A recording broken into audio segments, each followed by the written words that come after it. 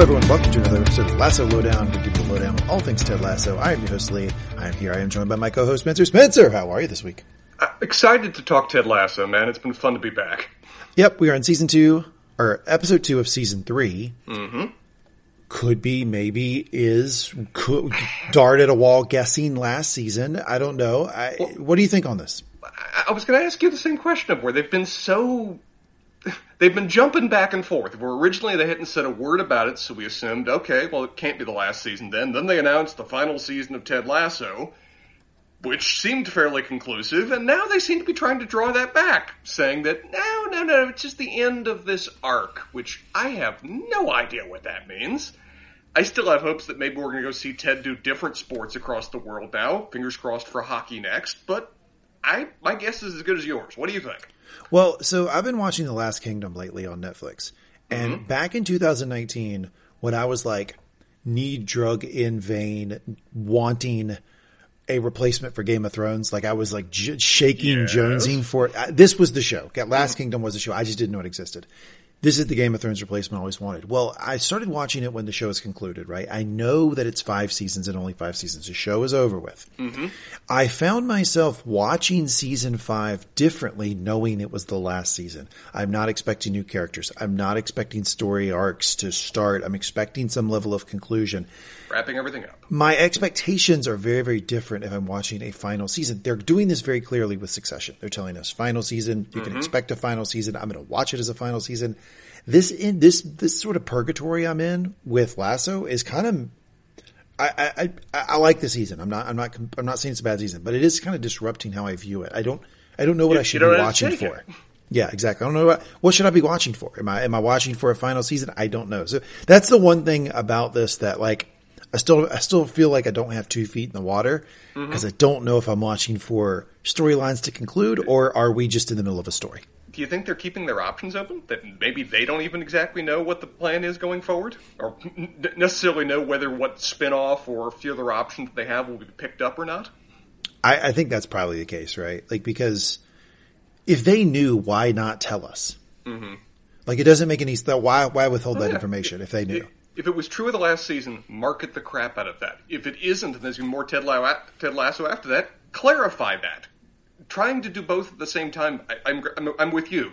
It leaves me in a very uncertain position of how to view what they're giving me. Yeah, so I'm going to struggle with the season until I get some clarity on that. They may not give it to me. I may just have to deal with this. But that is the one thing I wanted to get out of the way about how I'm viewing the season. But we are on episode 2 of season 3. It is, I don't want to go to Chelsea. Very fun episode. I feel like I enjoyed it. Again, last week I described the first episode as a very Lasso episode of Lasso. Mm-hmm. I felt like we got that again. It's confusing to me that this is where you and I we differ. We can draw the battle lines. We can just start fighting. I just don't know why you end a show when they're in it seems to me like such a good groove. I mean, these episodes are all quality. The characters are established. It's just so good. It's such a good groove. Keep it rolling, folks. Why not end it on a high note? If you're at the top of your game, have that be the final memory that everyone has. So they want to return to the show and experience all the best moments again because all of the best moments are all the show. Why trail off for years of slowly declining returns? Enjoy your moment in the sun and celebrate it forever. So that's the 2 positions on it, but we are on episode 2 of season 3. I don't want to go to Chelsea. This is the Lasso Lowdown where our program is Spencer. That's right, Spencer, ladies and gentlemen. Heroically, every week, bang, bang, shoot him up, knock him out, doing the recap for us. Professional that he is, he will do that for us this week. And then we will go to our segments. We actually have 2 segments for the recap. We start with Biscuits with the Boss, where Spencer brings a sweet treat to the podcast. I will do Tea Time with Ted, where I attempt to explain to Ted that hot tea is not quite as bad as he thinks it is. Mm-hmm. We'll jump to our post-recap segments, which include Trainwreck of the Week, Life Lessons with Ted, and then we wrap up. I think that's... Unless under circumstances where I forget it, we sometimes also do Sportscenter Top 10. Oh, what? I forgot about that segment. Completely so forgot. Did I. Everyone has pointed out for a week. And I assure you, my recap will include no extra information, no additional descriptions of history or context or culture, so that I can go through and let me check my list, 42 separate things I prepared for Sportscenter Top 10. So, first of all, SportsCenter Top 10 is always 10, not 9, not 11. Always 10 on the nose. We never mess that up. Everyone knows that perfectly. And there is a massive disconnect about I think, this podcast, right? Because like you forgot a segment last week. You were like apoplectic afterwards, professional that you are. Like, I can't believe I forgot a segment. I had like 12 people, 10 people, I don't know, some number of people write in, say how much they loved the episode. Multiple people commented it was hilarious that you had forgotten the segment. I think that I think it goes off so well that some people think we plan it. I think that's what happens. I think that they get my wife, for instance, was howling in the other room because of it. I think people, when stuff like that happens, they think, oh man, this is like when there was something would go wrong on the Howard Stern show. It was always planned, right? I think that's what people, but let me assure you, it wasn't planned, but apparently was very entertaining. We will get back to the SportsCenter Top 10 this week. Not 9, not 11, always 10 on the nose, things that we liked about the episode or just simply found interesting about the episode. We do have a lot of things going on here on the Mangum Talks Podcast Network. We have Season 3 coverage of Mandalorian going on over on Mangum Talk Star Wars. Myself and Jamie are covering that podcast for Season 3 of Mandalorian. Spencer will jump back in either this week or next week to do like a mid-season sort of recap of check-in of where he thinks the season's going. And then Spencer will be back with us at the end of the season. I can tell you, we record tomorrow. We're on to episode 4. It's a Grogu episode. I'm over the fucking moon. I'm so excited to talk about my Grogu episode. I am hyped up to talk about my Grogu episode. So that's going to be recording tomorrow, and we will have that over on Mangum Talk Star Wars. And then Spencer and I, the epic return, the final season. We know it's the final season. There's no ambiguity. It's absolutely the final season. Fuck off! We're doing Season 4 of Succession over on the Line of Succession podcast feed. I'm so excited. That will be back next week. We will review episode 1, Spencer and I together. That's what's going on here on the Mangum Talks podcast. Oh, I almost forgot. We have the chapter by chapter reread of Harry Potter that Spencer is on there on book 5. They do that every week. I'm a longtime fan of the podcast. I've been saying for years that's the best podcast we have on the Mangum Talks podcast network. I stand by that. Extremely good podcast, chapter by chapter reread of Harry Potter. Spencer gets to kind of play the aloof, confused guy on that podcast. Like, oh, I don't know. I've just found this canon.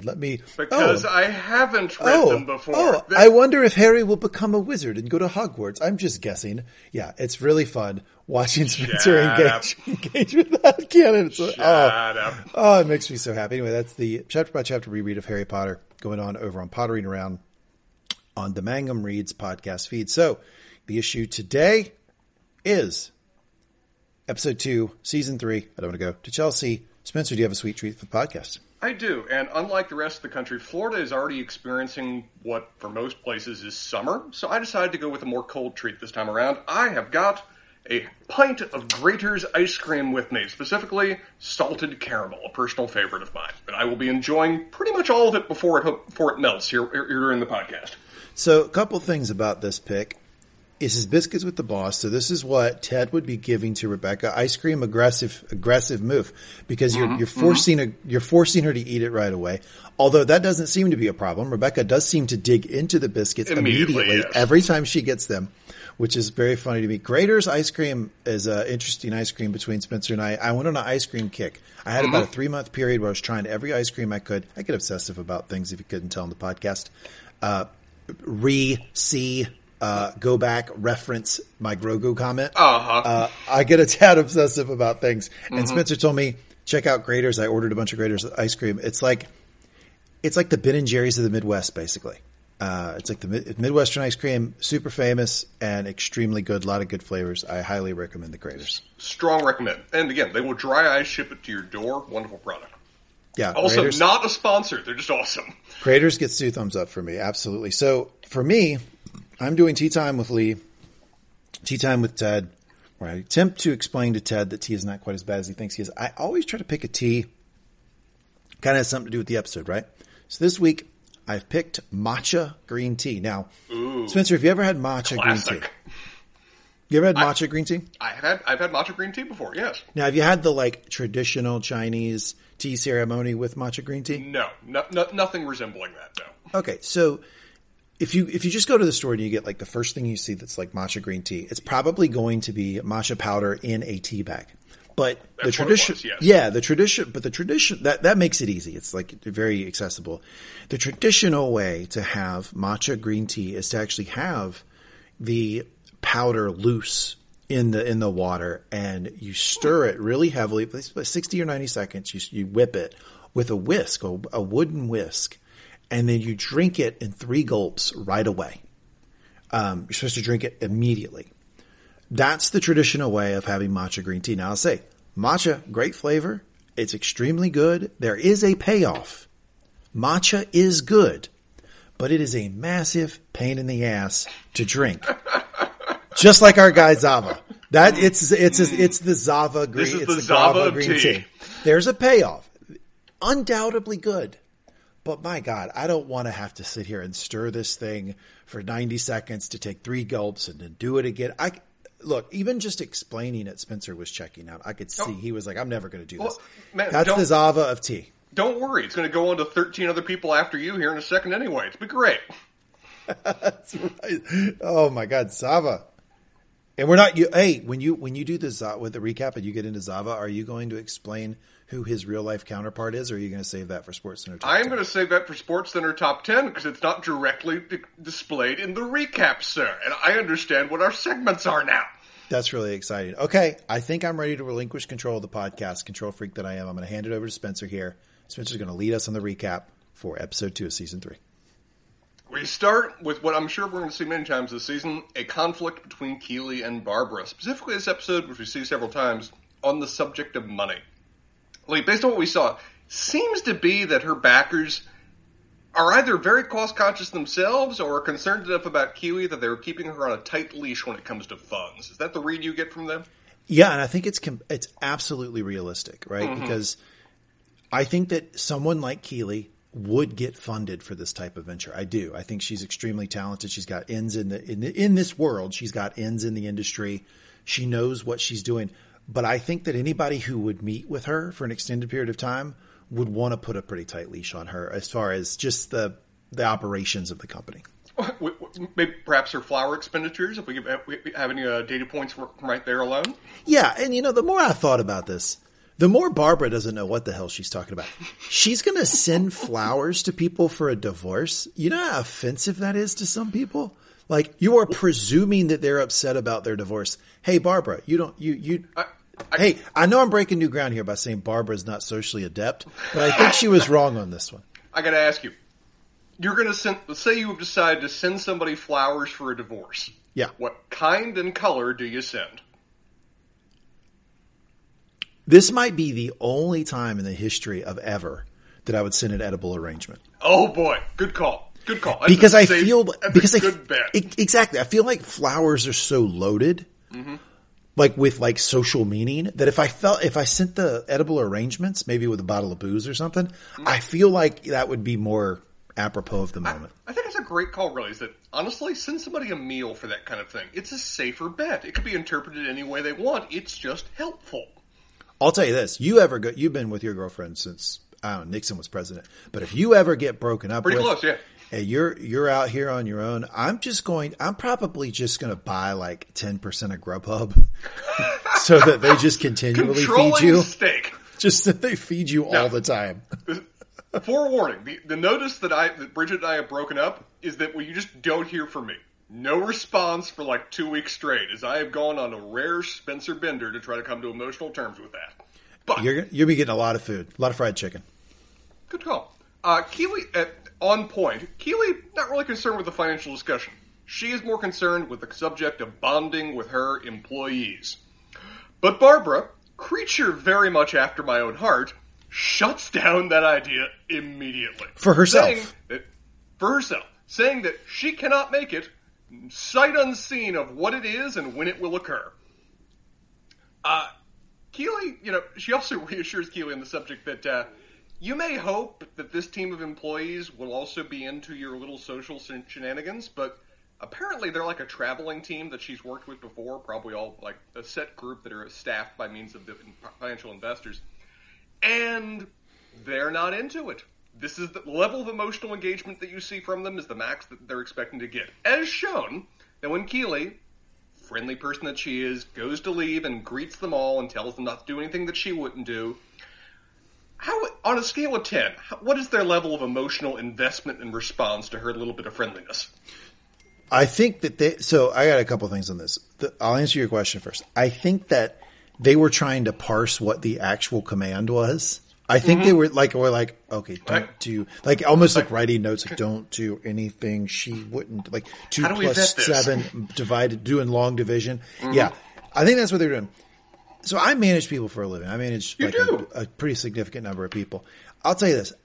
The idea that Keeley would have a sort of like, we're going to bond as a team idea at the boss, and then someone's just like, I'm not going. I got preemptively angry for it because it's like, look, speaking as a manager, like just go to the fucking thing. Like just your manager likely doesn't want to be doing this shit either, but they're putting forward effort to try to like have a cohesive team that connects and networks and whatever. Keeley's doing her job. Go to the fucking picnic, Barbara. Okay? That's what I got to say about that. I'm willing to believe from what we saw that Keeley had absolutely no role whatsoever in hiring any of these people. That this has been staffed by her investors, and the personality clash is apparent. She's going to change that. She's going to start hiring people. Yeah. Well, maybe before this episode is over. We cut. Might be all that you give. Don't even need to finish the sentence. The theme song is here. Ted arrives with a Good Morning Vietnam reference to be happily greeted by Good Morning Vietnam. to be happily greeted by Higgins, Rebecca, and Keeley, like Norm from Cheers. Ted, and I feel I speak for the audience as well, the audience is also very happy to see that Trent Krim, independent, has returned. Trent Krim, are you kidding me? Nice to see you, man. You know, they got a big old Ziploc bag full of your hair ties down at Lost and Found. You should pop on down and get them if you want to. It's really helpful he's doing the book this year, because I can only imagine just how large of a bag that is of his scattered hair ties. Trent has requested that he wants to follow the club for a year to write a book about them, which, to a man, Higgins, Rebecca, and Keeley are not as positive on the deal. Every silent gesture they can possibly offer to Ted to have him ex-nay the deal. Why? To which, why? I'm confused why they were so against it. That confused me. Like it didn't, it's not just that I would want, like if I was them, I would want Trent to write the book. In world, it didn't make sense to me. Don't all these people like Trent? Like I don't understand. My guess is that they're assuming that Trent will write an honest book that offers a warts and all description about their team, and that assuming the team doesn't necessarily do well this season, which there are some concerns about, it may not be the most flattering account or something that they necessarily want people to think about when they think about the team. About that. Ted sees all of these, silent, increasingly desperate gestures and does the most Ted thing possible in saying, sure, join the team. Why not? Please, more friends and wonderful people with us. No time like the present, except 11:11. That's my wish timer, 23:11 if I'm on a military place or Euro Disney. Is wishing hour a thing? I did not know about this. No idea about wishing hour. I did Google it. Seems to be a thing. I didn't know about it. This is entirely new. This is entirely news to me. We're going to find out more about it later. Their discussion, though, is interrupted by breaking news that Zava is leaving Juventus. Well, yeah, were you going to quote Ted there? Because it's one of my favorite Ted quotes of the entire episode. What about their kids? I'm sorry. I didn't know what anything meant. I didn't know what that meant. I thought it was like Greek mythology or something. I was just lost. I just went with that. Sorry. It's so funny how he... laughing my ass off with that line. I thought you might like that line because, like, every once in a while you get in the same spiral like that Ted just got in, which is the say the thing and then like sort of trail off. That was my exact mindset. And we're like, there are so many times of what the rest of the friend brace are talking about things that I have no emotional connection with and scarcely understand, but I just want to be included. What about the kids? Very much that, yes. I may just say that next time when you guys start talking basketball. Also, let me drag the conversation down. Shows where Ted's head at. His head, when he hears something like that, the first thing he's thinking is like, "Uh-oh, somebody got divorced. The kids aren't going to be all right. They're probably still going to be in love with their ex-wife. We probably need to get them flowers. What's the flower budget?" That's probably what he's thinking. Edible arrangements, sir. Edible arrangements. Just with a bottle of booze. That too. They explain, though, that Zava is a world-class, but we'll say temperamental diva of a striker who has a massive media following and has played for 14 teams in 15 years, leaving nothing but chaos and trophies in his wake. He's apparently interested in joining the Premier League, though, on the basis that his wife has developed a fascination for what Ted refers to as the British pre-make of The Office. Oh, I think you mean Scranton, Pennsylvania, buddy. Well, no. Ted, apparently it was actually made in the UK first. Oh. I like that when he says he's leaving Italy, he says, "Oh, catch you later, Pepe." That one was great because they gave Rebecca a moment to acknowledge his joke. And I, probably reading too much into this, it looked flirty the way she responded to Ted on that. I think she thought shipping the two of them since season 1, episode 1. Be honest, like when she smiled back at him, it was at a minimum affectionate, right? It was affectionate. Certainly was affectionate. Okay. How we interpret that affection, open for the audience there. We'll see. I always like when someone notices Ted's jokes, because sometimes I feel like Ted's jokes are almost like surreal. Like I feel like they're being said for the audience and no one in the room actually hears them. So every once in a while when someone responds to one, it kind of jars me. I like that the show does have characters acknowledge them. Like Higgins is still 3 seasons in, flabbergasted by Ted, never quite certain how to take him. Roy can barely stand his presence. Meanwhile, Rebecca has become affectionate over time. They explain, though. They explained that, he's probably going to be a handful. Which, whether that will be a salted peanuts handful or a Skittles handful, no one can be quite sure. Who doesn't like a handful? I'm also so glad to hear someone else call out Skittles. Those things just go instant liquid the moment they're exposed to direct light. You know, I thought he was going a different way with this. I thought he was saying that Skittles are the have a couple, don't have a bunch. Like, they're the exact opposite type of candy I want in a movie theater. I don't want to sit and eat 50 Skittles. I like a couple Skittles. Well, it's part of the reason that, salted nuts are the utterly perfect bar food, is that you can just happily just shovel those and then buy more drinks and enjoy the time. Skittles, one every few minutes. That kind of thing. My favorite by the way, favorite candy at the movie theater, go. M&M's. Just good pile of, actually, M&M's, or honestly, just a big pile of salted popcorn, and I will be very happy. Give me salted popcorn, some M&M's, and a big tub of soda. I'm having a fun movie experience. I'm pretty much right there with you. I like the Goobers, which are chocolate covered peanuts. Mm-hmm. I could do the chocolate covered M&M too, and I like popcorn with it. I'm right there with you. Good call. Rebecca acknowledges all this, originally poo-poos the idea, but then is informed that among the teams that are considering him, West Ham and/or Rupert are on that list. To which she is suddenly all in favor that they make an immediate pitch to Sava to get him on Richmond immediately. Zabadabadoo! Trent correctly deduces her real reasons, offering, "So am I to assume that you're going to pursue a notoriously mercurial player you can't really afford simply because the team your ex-husband owns wants him?" Immediately, everybody else in the room starts doing the silent But Rebecca, maybe inspired by Ted or just feeling a little bit brazen, owns up to it, to which Trent, I adore this, just says, love that. Love it. It's a great moment. I think it's wonderful. Like, I love that. Like, so I feel like the show is called Lasso, but I think there's an argument to be made that maybe what we're watching is a woman get over a divorce, because the person who's made the most growth. Yeah, the person who's had the most growth has been Rebecca. She was a step next to broken in episode 1 of the first episode, or this first season. And now she's confident enough to be able to go, yeah, I'm being a little petty with my ex-husband, and kind of laugh it off. Like, I feel like she's grown.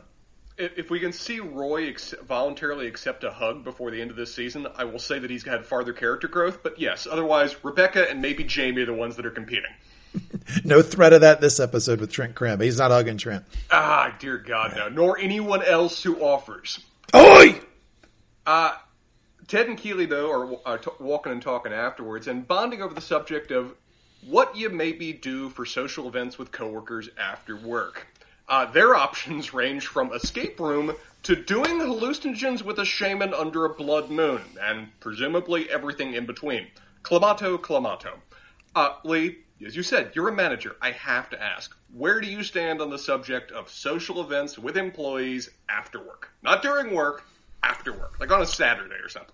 Okay, so I think as the manager, it's my responsibility to offer some things to do as a group, but not to shut anything down that happens organically. Mm-hmm. If a group of people, they all decide we're going out for drinks, we're doing blah, blah, blah, blah, blah, blah, like, I don't need to touch that. It's great that that's happening organically. I don't need to go. Good. Mm-hmm. You don't need to co-opt that. But the thing that I offer needs to be offered through the lens of being accessible to everyone. So I don't do anything around alcohol because I don't know who drinks or who doesn't drink. Very fair. 2, I don't do anything at night because I think it's unfair to kids, but I also don't think it's unfair to introverts. Like, sure. Because if you are making people work and interact and be going all day, some people need to recharge their batteries at night. And if you ask them to be out till 9, 10 o'clock at night, it's just not a fair ask to certain people. So the thing that I would do is probably during work hours, so they can bill it. Have something in a conference room with food, sitting around, maybe watching a game, a movie, something, and don't let it go past 5. I think that's what you do as a manager, and I think if you do that, you're not going to piss anybody off. So would you bring the hallucinogens and the shaman to you at the office then, rather than go to him? I do spike the popcorn with a little toad venom, but I hear that wears off after about 30 minutes, and you're good to drive. Well, but they will be forever changed as a result. Yeah, that's team what you building want. Moment. That's what you want. Toad venom with the team. Clamato. Isaac walks up and is interested in shoes. Not a brand, just shoes.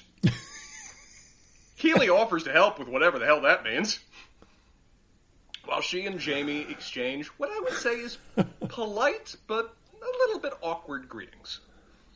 Is that how you kind of summarize how the two of them are talking with each other? So I love this show because the interaction with Isaac wasn't really that funny and absolutely could have been cut. Like, that was unnecessary, but they decided to keep it in, which the fact they kept it in is funnier to me than this scene. So there's that, but the Jamie interaction is well written and well acted every time I see it. It's exactly how a guy looks when they respect a woman they used to date. Respect an ex, yeah. But they first and foremost respect her. He does respect her, and he doesn't want to be rude to her, but he absolutely is leaving the door open for future endeavors. He is not over. That's that he's walking that line, right? He doesn't want to go up and be like, "Hey babe, what you doing tonight?" and be rude, because first and foremost, he does respect Keely, but he also kind of wants to make it clear there's still some affection there. And he's also scared of Roy kicking his ass, so he's got that to worry about. And mixed with, I think he just legitimately feels still a little bit uncertain about how to interact with her now that he is A, not dating her, and B, not actively going for her. It's a new kind of interaction between him and women, particularly one that he was attracted to. Isaac, they share their greetings. Keely walks off and is greeted by Roy. We don't hear a word, but Isaac, student of kinesics that he is, reads Roy and Keely's respective body language and deduces that they have broken up. Yep. The show then plays another bit of science. Absolutely. The show then plays another little bit of a fast one, the same way they did back in episode 1, of where we see Jamie notice this, seem very intrigued, and start to follow what appears to be Keely down the hallway. It holds to that until we reach the very end of the hallway, when Keely goes left, Roy goes right, and Jamie follows Roy. Because Jamie, I was saying this earlier, Jamie has had an arc almost like Rebecca in terms of how far he has come from where he started, of where he is no longer only the self-absorbed playboy that he was. Now he legitimately cares about not just a teammate, but also about Roy, and he is going to check on him about this, because he reasonably, and I think rightfully, assumes that Roy may not be in the best state as a result of what happened. Jamie is Ted's biggest professional win in season 1 and 2. Absolutely. The crowning achievement of the job that he has done, I think, is Jamie. And I adore the character development with respect to it, just from a production standpoint, because it's very believable. It has had time to work. It has had moments that have driven it. It feels perfectly natural.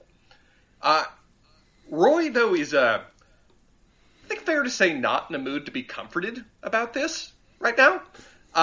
Nor to have the first of what will be many people this episode assume that it was Keeley that dumped him. I increasingly get frustrated on his behalf as that discussion continues to happen. In short order, Roy can't recognize expressions of empathy or gestures towards giving him a hug and assumes wrongfully that Jamie is just trying to get permission to go after Keeley, leading to some wonderful moments of Jamie, it's called empathy, you dusty old fart, and when Jamie goes to try to hug him, what the fuck you doing? I was going to hug you. Well, you came at me too fast. Jesus, sorry, I forget how skittish elderly people are, because I forgot how skittish elderly people could be because of the war. Reasonable to concern. Trying to comfort you. And then the Kit Man is there, Will, and the shit rolls downhill, right? So Jamie immediately starts yelling at the Kit Man, hey, don't you tell anybody, kick the dog type thing. Yeah, Roy swears him to science. Jamie immediately swears Will to science. Will tries to briefly bond as a kindred spirit. Maybe they can go out to drinks together, and that goes get a pint. Absolutely nowhere. Poor Will. Crickets. In the coach's office, continuing a trend of Ted starting to actually give a damn about understanding soccer. Football, as Ted himself says in this conversation. He's reading Inverting the Pyramid of Success by Jonathan Wilson. He's reading Beard's soccer strategy book. We get a little bit of Beard, though. We get to learn a little bit about Beard. He's doing a voice to text, and he's saying, well, you are a sleepwalker. I don't know what else to tell you, period. That's what he says as he walks in the door. Assuming that's Jay. We'll hear more about her this episode, too. Ted hasn't gotten far into this book, but he's trying. Specifically, given the struggles I've already had with the table of contents, I think I might be best served to wait until this son of a gun comes out as a movie. But again, he's trying. And again, he refers to it as football in this conversation. This man's getting properly converted to a sport, and it's only taken 3 years to do it. So, credit for trying at least. A trend that I legitimately hope continues. I was getting a little bit frustrated in Season 2 that he wasn't seemingly investing more into actually learning the game, given that he's a coach of a team and he seems to really care about doing a good job and shouldn't be putting that all on other people. So, it's a bit belated, but I'm here for it. Ted, the table of contents is for reference. You don't really need to read it. Start on page 1. There's probably narrative there, something to actually get you into it. Better way to go about it. He asked Beard, given that Beard is his resident soccer expert, whether bringing Zava to the team would be a good idea. Which, yes, it earns the first of what is several Homer Simpson-style little screams, which, given the Ned Flanders references last week, I just was chuckling every time it happened, which is 4 or 5 times this episode. This one is of excitement. The other ones are more varied later. It was funny that Ted clarifies that, though. He goes, that's good, right? That was good, right? And Beard's just yeah. Can't breathe for a Very moment. Good. Very good. He also reveals that even Ted actually knows who Zava is by showing him a viral robbery thwarting headbutt video, which Ted has apparently previously been familiar with. Shout out to Zava. Coolest thing I see him do all episode. Going proper Zidane on the guy? Yeah. They're video watching and their wishing hour, which comes up now, and apparently has rules. There are rules and there are standards and how one wish can affect another or not.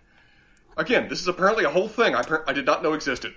Well, you can't tell somebody else that's your wish. That's crazy talk, Ted. That's not how it works. Ted specifically doesn't make it so they don't cancel each other out if they have the same wish, which Beard research is not how it works. But again, we're getting off track. We'll have to research wishing hour later. There's been a bit of a squabble in the locker room between the players. Ted, charging in with a full head of steam, twice wrongfully assumes what the hell they're arguing about. Going into both the possibilities of it being the subject of Zava or the subject of We're getting Zava? We're getting Zava? We're getting Zava? It so rapidly spirals out of control that the last statement on the subject of it is, why would Zava write a book about Trent Krim? Man, that got afield real quick. Ted, finally getting everybody to calm down, clarifies from them that what they're really freaking out about is that the news about Keeley and Roy is starting to make rounds. Ah! It earns another Beard yelp. Ted just straight up faints. He literally, Victorian woman style swoons at the news.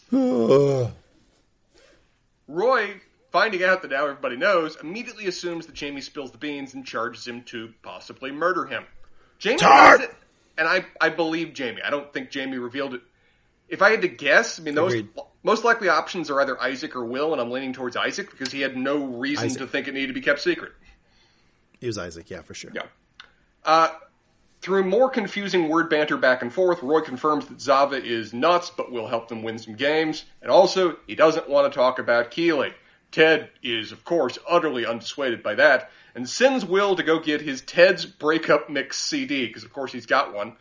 What's a CD? That line made me feel so old. That was the intent for everyone in the room and all the audience, but it worked. Luckily, Beard does know what a CD is, also has a set of Ted's keys, and is heading off to immediately get that CD as fast as possible. The room, though, again assumes that Roy was the dumped party. You said you don't feel bad for Roy about this. Please, explain.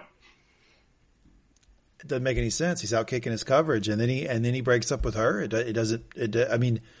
It's a reasonable assumption on everybody's part. I'm going to tell you this.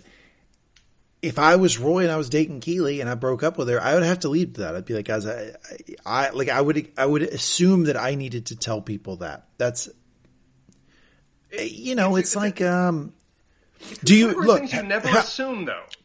You should never assume who broke up with who. How about this? If Patrick Mahomes left the Chiefs, you would assume that he wanted to leave. You would think there's no way the Chiefs fired the best quarterback in the league. Like, that's the situation we're dealing with. Okay. Again, you see Keeley is at under 11. It all makes sense. Yeah, well, so does the whole world. Okay. Beard and Ted apparently do too, because they freak the hell out upon this news. We get another Beard yelp. We're getting all emotions associated with Beard yelps before this is over. Thank you. Happily, though, saving Roy from the worst conversation he's ever had in his life from his perspective, Trent Krim arrives. Roy is immediately staring daggers at this guy, which brings up the fact I don't think they've actually interacted before in a scene previously on the show. Hadn't thought about that. It's great writing. It's great writing. They're able to introduce backstory that existed in season 1 and 2. We just didn't see it in season 1 and 2. Like it works well. It's pretty cool that they picked that for these two characters because you're right. They hadn't interacted. I want to go back. You said you were irritated on Roy's behalf. You think it's even remotely reasonable that Roy would be breaking up with Keeley? I mean, you don't think Keeley's an 11? I know you're a Rebecca fan. By the way, how did Rebecca look in this episode? Damn fine. She does look pretty good this episode. Strong season from Rebecca. But back to topic. You think like you'd be like thinking this is like a topic of conversation? Like no, it's possible he could have broke up with her? I would be annoyed on people's behalf, but even if everyone assumes that the 99% odds favorite is that Keeley broke up with him, that they're to his face assuming that. You let people reveal that information even if you assume it's true. It's just rude to work off that assumption there to somebody else. All right, you've swayed me. I do think I think it's rude to assume, although I would have assumed. Yes. Ted reveals that Trent will be writing a book about them this season. But Roy, having happily found something else to be angry about, though for reasons we don't presently understand, declares, did you write it down? Did you do a perfect Roy voice? Oi! Listen up! No one says a fucking word around this fucking prick unless they want my forehead through their fucking skull. This is so persuasive that even Danny declares, I mean, fuck off, Trent Cream. That is a persuasive thing right there. Question for you. Did you see the actor who played Jamie in the scene? No, actually, how do you react? It looked like he was breaking. When Roy was screaming, "Oi, fucking run on it!" Like he was doing this. The actor who played Jamie looked like he was trying to hold it in. He was kind of far back in the locker, like against a locker. Mm-hmm. I'm glad they kept it in because I love those little nuggets where an actor's like starting to break a little bit because it's got to be funny when Brent Goldstein's just like on the set. Like that has to be a pretty funny thing to deal with. It's perfect that the actor that plays Jamie did that because his line later about it's actually quite funny when he yells at other people, and that is then just all the better if the actor himself is breaking at those lines. Yeah, it is. Yeah. So the gauntlet has been thrown. Silence is the only thing that Trent Crimm can be exposed to from here. Roy's word is God. And law, too. Meanwhile, Keely is at her commercial shoot, which appears to involve an adorable mini lamb at a dance club who may or may not be dying in a minute from Keely trying to get it to drink a Kafka mini to thereby transform into a lion. Did I summarize that accurately? From the rooftop, shout it out. I left out the music. I'm ready to go. Perfect dance club music. I'm ready to go. Yeah, great song. You nailed it. That's exactly what's going on. Listen, Keely's an ideas person. I think it's a reasonable She's concern. an ideas would person. Probably have tried to feed that lamb. Maybe. She's an ideas person. And it's totally like, I'll say this on behalf of Keely. I'll say many things on behalf of Keely. I'll say this one. She's always okay if you veto her idea. Yeah. She's got ideas, but she doesn't get mad if you're like, well, we really can't force feed the lamb. It'll kill it, whatever. She's like, okay, great. That's fine. No worries. It was just an idea. Yeah, I do still share the other people's concerns that maybe she doesn't actually get that it will immediately kill the lamb. It's apparently an enzymes thing. One of the many extras, though, is apparently Keely's old friend from modeling, Shandy Fine. They, based on what we've seen... When they scream at each other, it jarred me. Every single time. They can hit a pitch together. It resonates. They've apparently been, from what we've seen, been out of touch for a while, and Shandy confirms that most, if not all, of their old friends and herself are either married to footballers, were married to footballers, and are now back in modeling. Shandy is mostly just overjoyed and proud that Keely got out all by herself, though, as she puts it, appearing in Vanity Fair fully clothed. It's a sad little line. She's also got some helpful tips and good sense on how to make the club look more full without, as the other people were recommending, hiring 100 extra extras. Good Lord. They really made modeling sound like stripping or prostitution in this, right? With that whole, you got out thing.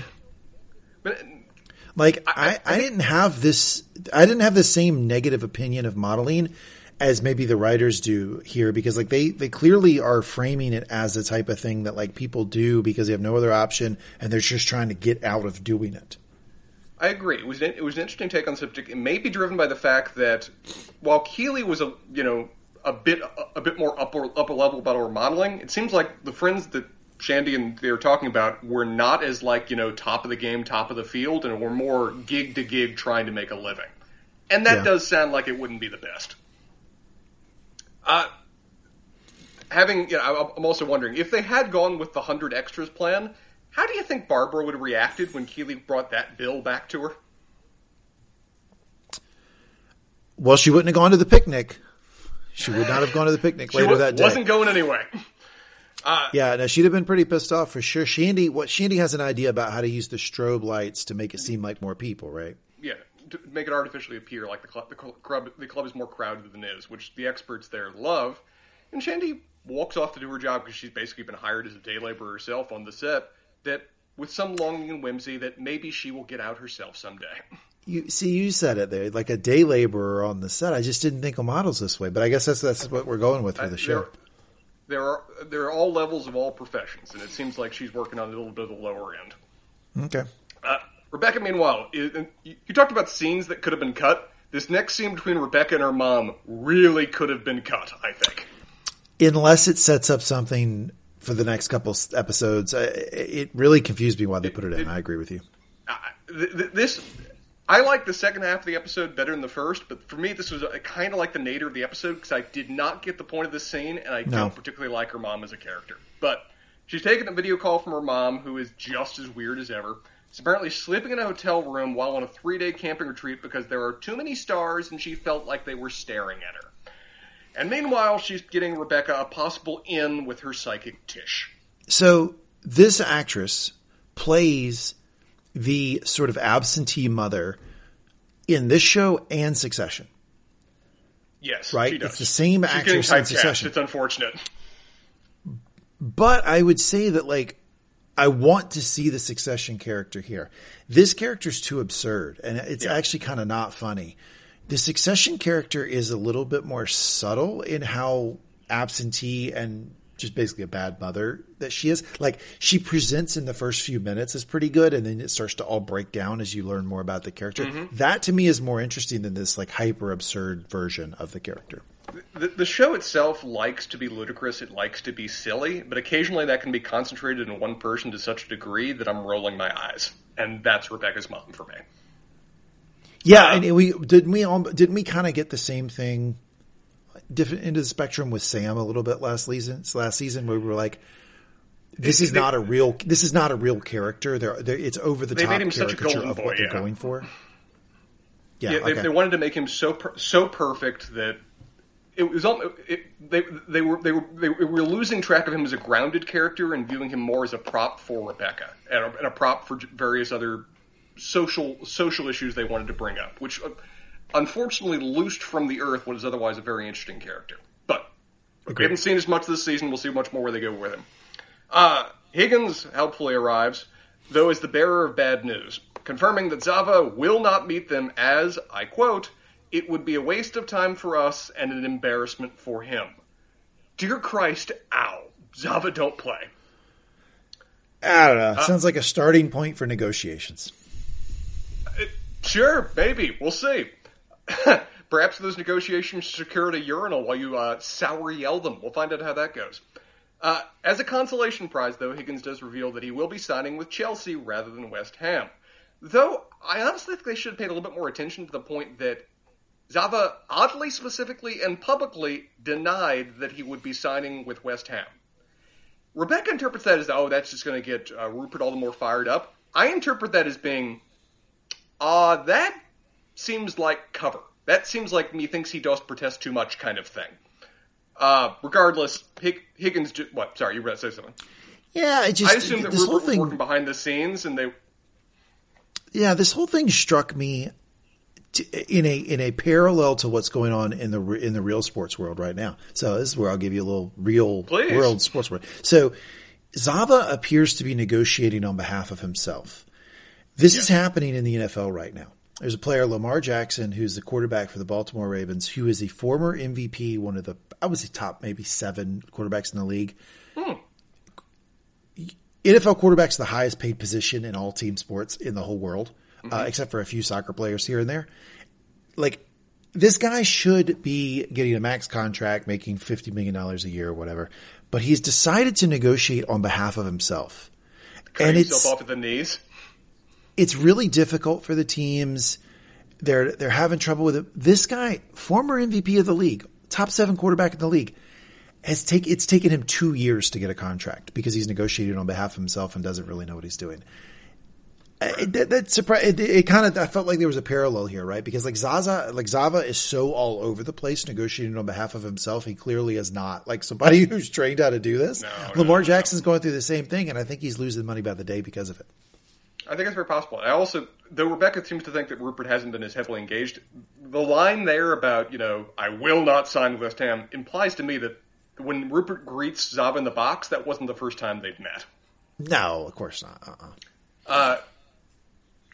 Higgins, however, just clearly jinxes the whole thing by saying there's nothing Rupert can do, nearly ruining everything. Damn it, Leslie. And he's not done yet. Trent, meanwhile, as we said, is an utter persona non grata. No one's talking to him. People are barely even acknowledging his existence. Hey, did you catch the song that the Trent's wrestling entrance music, the music that was playing for Trent when he walked in? No, you're hyper aware about that. What was it? A Well-Respected Man by the Kinks. I thought that was a really nice touch. That was kind of funny. Well done. Appreciate it. The show is delightfully on the nose when it comes to its song choices. That's pretty funny.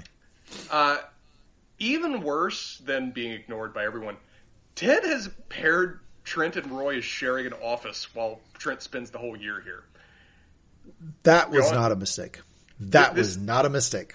This is one of the things this is one of 3 things. This is either very intentional, in which case it is one hell of a practical joke. 2, it's forced counseling. Or 3, it is just profoundly bad luck. But I'm with you. I'm refusing to believe that Ted did not intentionally pair these 2. Why is open to interpretation. I've got 2 guesses. Please. The first is a little obvious, right? It's when he screams, "I fucking hate this guy, don't you?" Ted has gone through a lot. Exposure therapy. He's gone through a lot with Trent, and that will not stand, right? He is not going to have somebody on his coaching staff outright hate Trent. He respects Trent too much. So he's going to make this thing work through exposure therapy. I like how you put that. The second idea I had was, remember last episode when Roy said, I know I don't have Nate's big super brain, and Ted and Beard looked at each other like, we're going to have to work on this. This might be, Ted might be thinking this is a distraction, so he doesn't sit in his office and just stew and beat himself up and go over strategy more than he needs to. Now he's got to deal with Trent that gets him out of his own head a little bit. He's putting a rock in his shoe so he actually be grounded. Yeah. It's like my foot hurts and you punch you in the face. So, did your foot hurt anymore? Yeah, that's kind of deal. Okay. Roy's desk is meanwhile covered in a mix of what appear to be condolence cards, gifts, balloons. Do people not know this guy? He doesn't want this shit. It's such a good parallel for you. Like, it really is. I don't want the shit.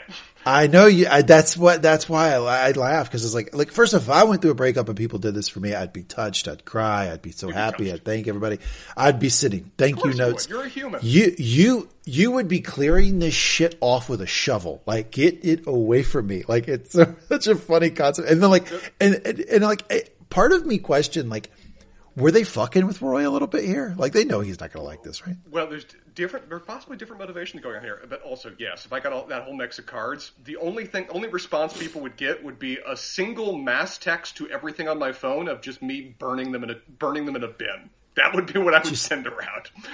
Just angry grunts. Ugh, get this. Angry grunts entirely, yes. There's one notable card here I want to discuss, though. The big C card. Which just says, plenty of fish in the sea, get it, XX Liza. Who's Liza? I'm left to ask, who the hell is Liza? Now, I mind the internet. There is a Twitter theory that's going around, at least of one Liza we do know exists. Of where in Season 2, Episode 6 of Ted Lasso, when Ted is at his most manic and is greeting every employee when he comes in, he points to a Liza and says, hey, Liza, saw your Instagram post on Sunday. Way to keep that ice bucket challenge alive.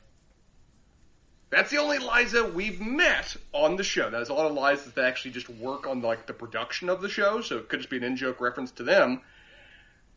But based purely on what we see in this episode, are we being asked to think or assume this is an ex-girlfriend or someone else that's interested in who's trying to make a move?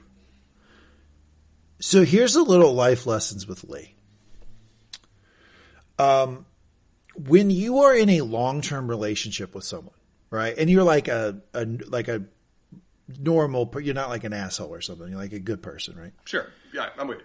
Like, and you break up, there's going to be somebody that you didn't expect make a move on you. And there's going to be somebody you don't expect make a move on the person you were dating. And it's going to piss you off, whoever it is, because you're going to think, oh, that motherfucker, like he was just lying in wait. Like, there will be somebody who does this. Like, this is really, I think, super realistic, where the breakup happens and then somebody that you just like, you say hello to every once in a while, you don't know, all of a sudden is like, hey, you want to go on a date? And you're like, it all clicks into place for you. Transformer style. You're just like, coo, and it all clicks and you're like, that person liked me all along, and you probably didn't expect it. Same thing will happen to your ex. Do we think that Roy is in any way interested or intrigued based on his reaction to this card?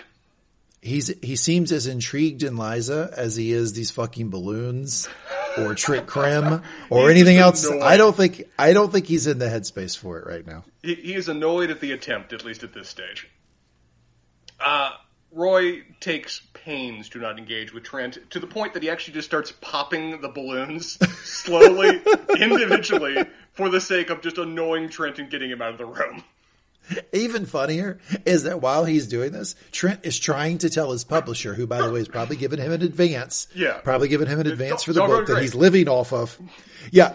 Everything's going super great. Like, trust me. Going fine. The guy's just passed by balloons, pissed off at him in the back. Yeah, it's funny.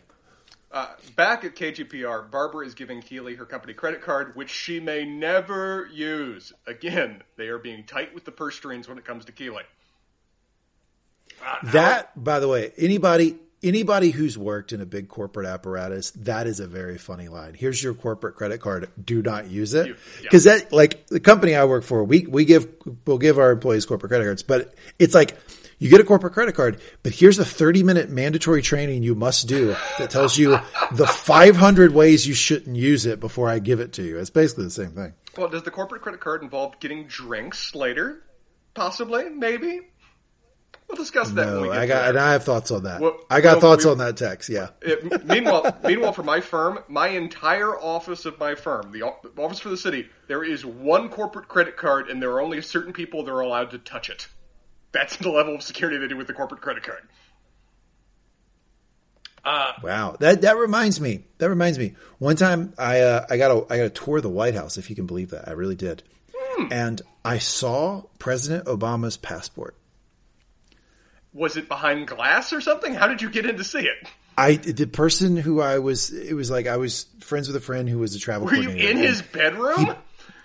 No, the travel coordinator kept it, and pulled it out and showed us, but it was very much like the can't touch it thing. So now my vision is like your company corporate credit card. It's like the Obama passport. Like, you can look at it. It's like the Mona Lisa, but it's behind plated glass. I have to send up emails to a vet chain of people to be able to charge something on that damn card.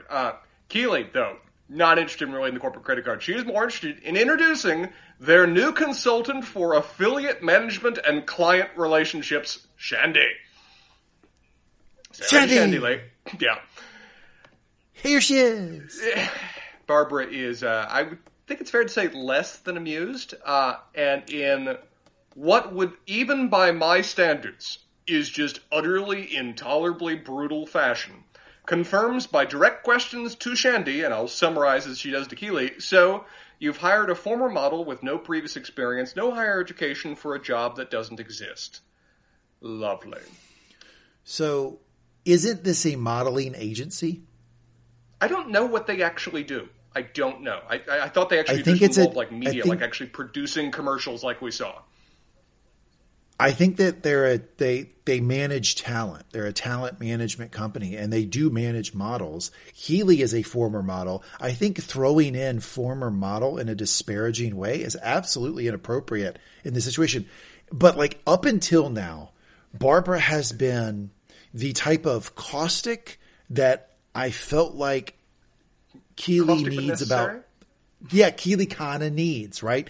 Yes. Here she branches over into needs to be called on the carpet immediately. Rude. Like absolutely unacceptable because Keely still is her boss. Yeah, this is one of the things of where Barbara's concerns and frustration with Keely, I actually think they're fairly reasonable from what we've seen before, and even some of the concerns she has about hiring Shandy. There's even more concerns beyond what she even goes into. I sympathize with her in that regard.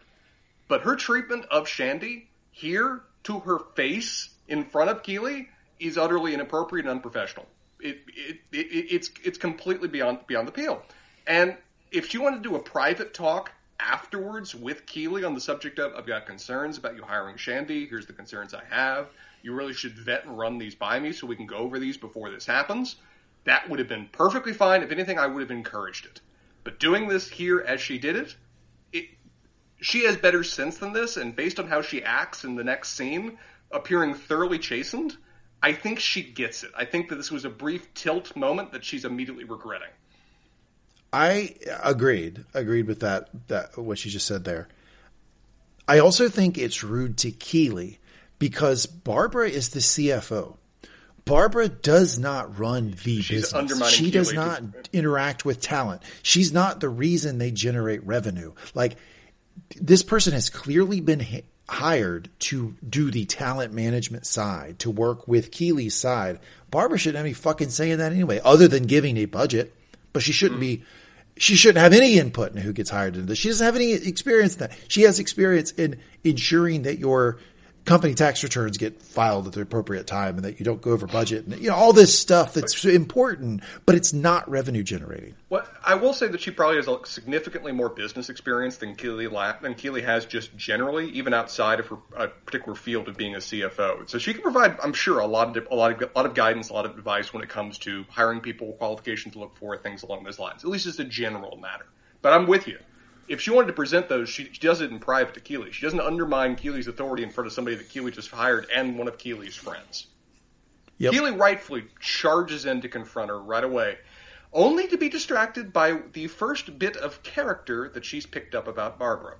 Her absolutely side table covering colossal snow globe collection, which we learn is one each from each of the innumerable places that she's been sent by her company in the past, which... Do we have a guess how many globes are on that table? 40? Yeah, I'm with you. 40 seemed like a good number.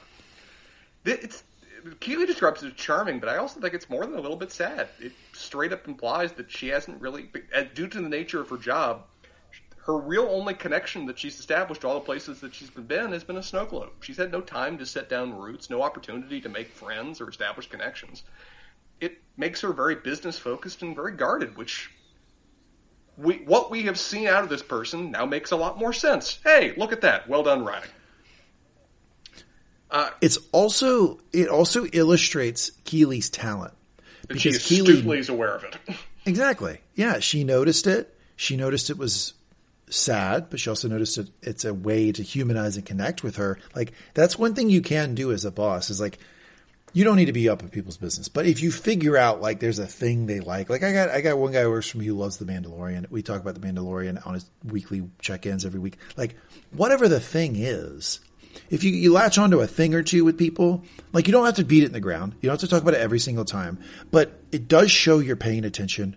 Mm-hmm. It shows that you care about them as people. And like, I think it kind of can go a long way with certain personalities. And Barbara seems to me like somebody that people haven't taken a lot of time to get to know in the past. I'm straight up with you.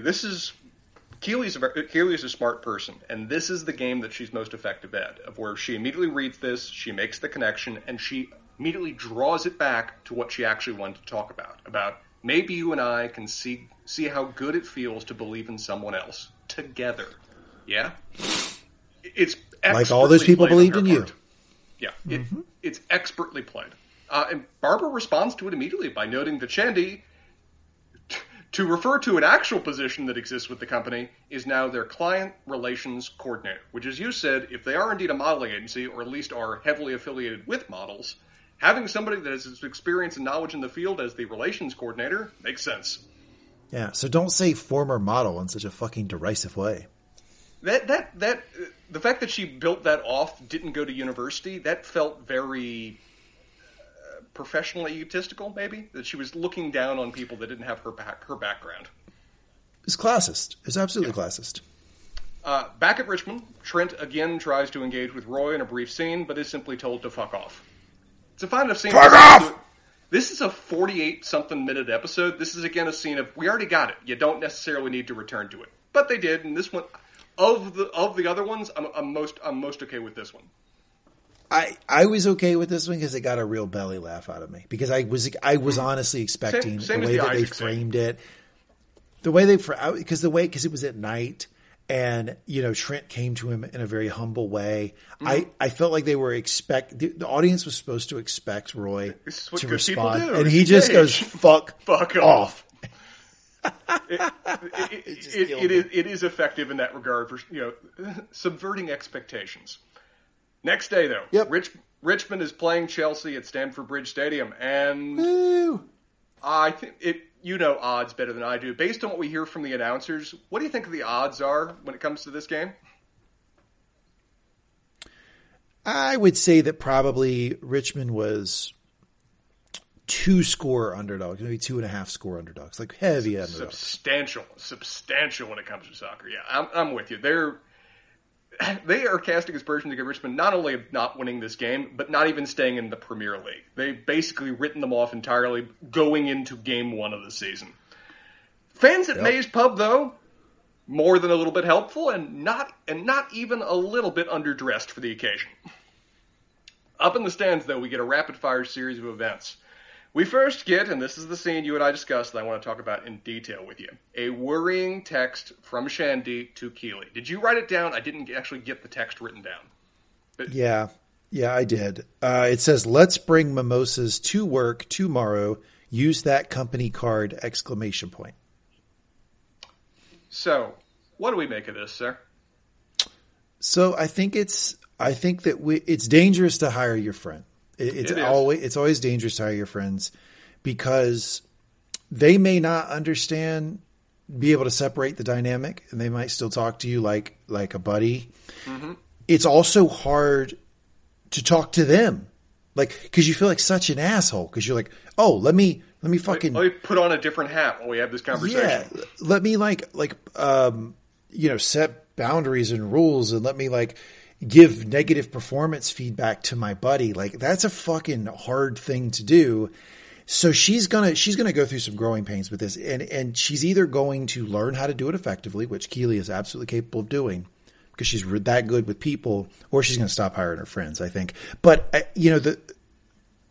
I think she responded the right way because when she threw in the use that company card, it made me think it might have been partly a joke, because that it's she was relying on, she was a callback joke. Yeah. I was hoping that's what it was and not real.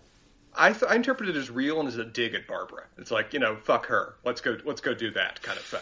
And if let's team up then, against her because she obviously was an asshole.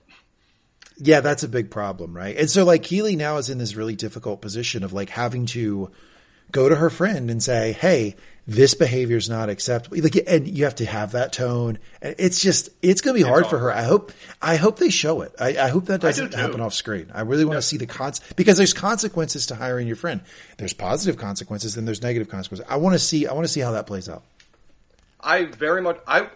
If we have an episode of where that conversation is just resolved off camera and we just hear about it, you'll find me hopping mad going into the recap for the next episode. That would be such a wasted opportunity if they don't go into that. This is a big growing up kind of moment. This is a big rising to the professional occasion kind of moment for Keely because if anything, this is more on Keely than it's on Shandy. Shandy, she doesn't have necessarily much work experience when it comes to a professional office setting in that ways. She's being immediately hired by her friend. She hasn't had boundaries set upon her to, understand how that works. It's Keely's job to set those boundaries. It's Keely's job to set those expectations.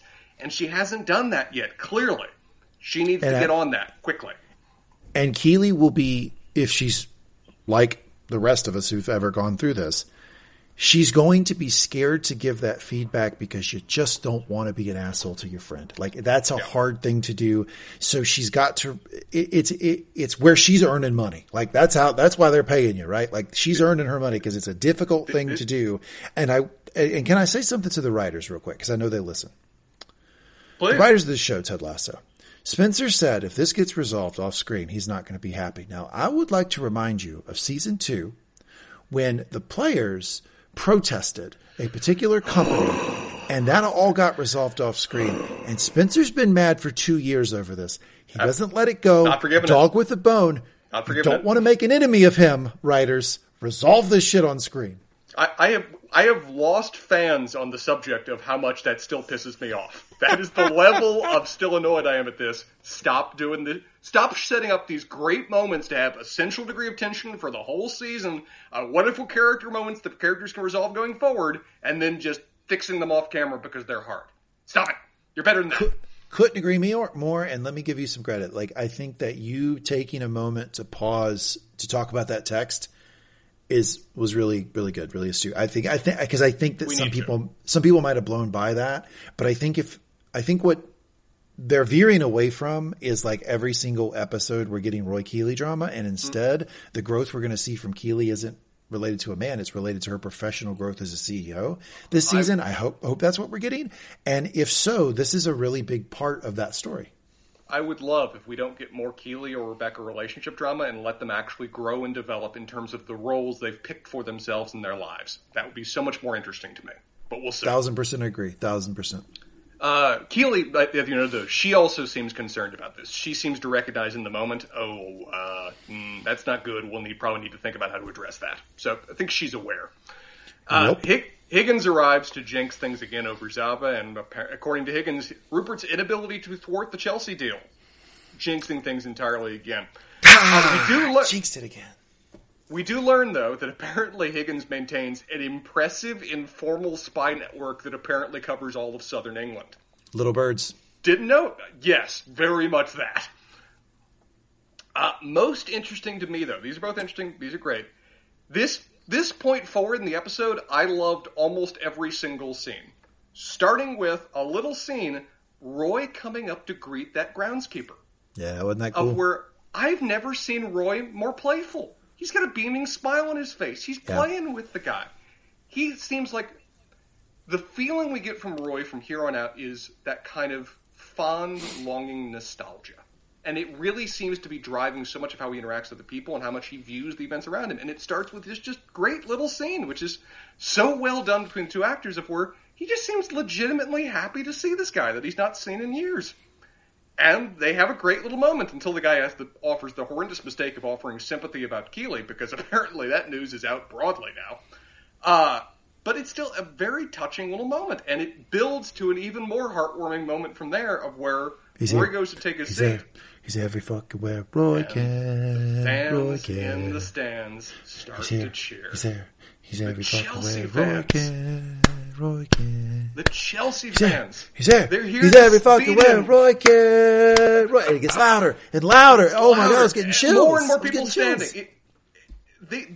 They're the rival team. They're here to watch his team lose, but they have to stand and cheer for their old captain.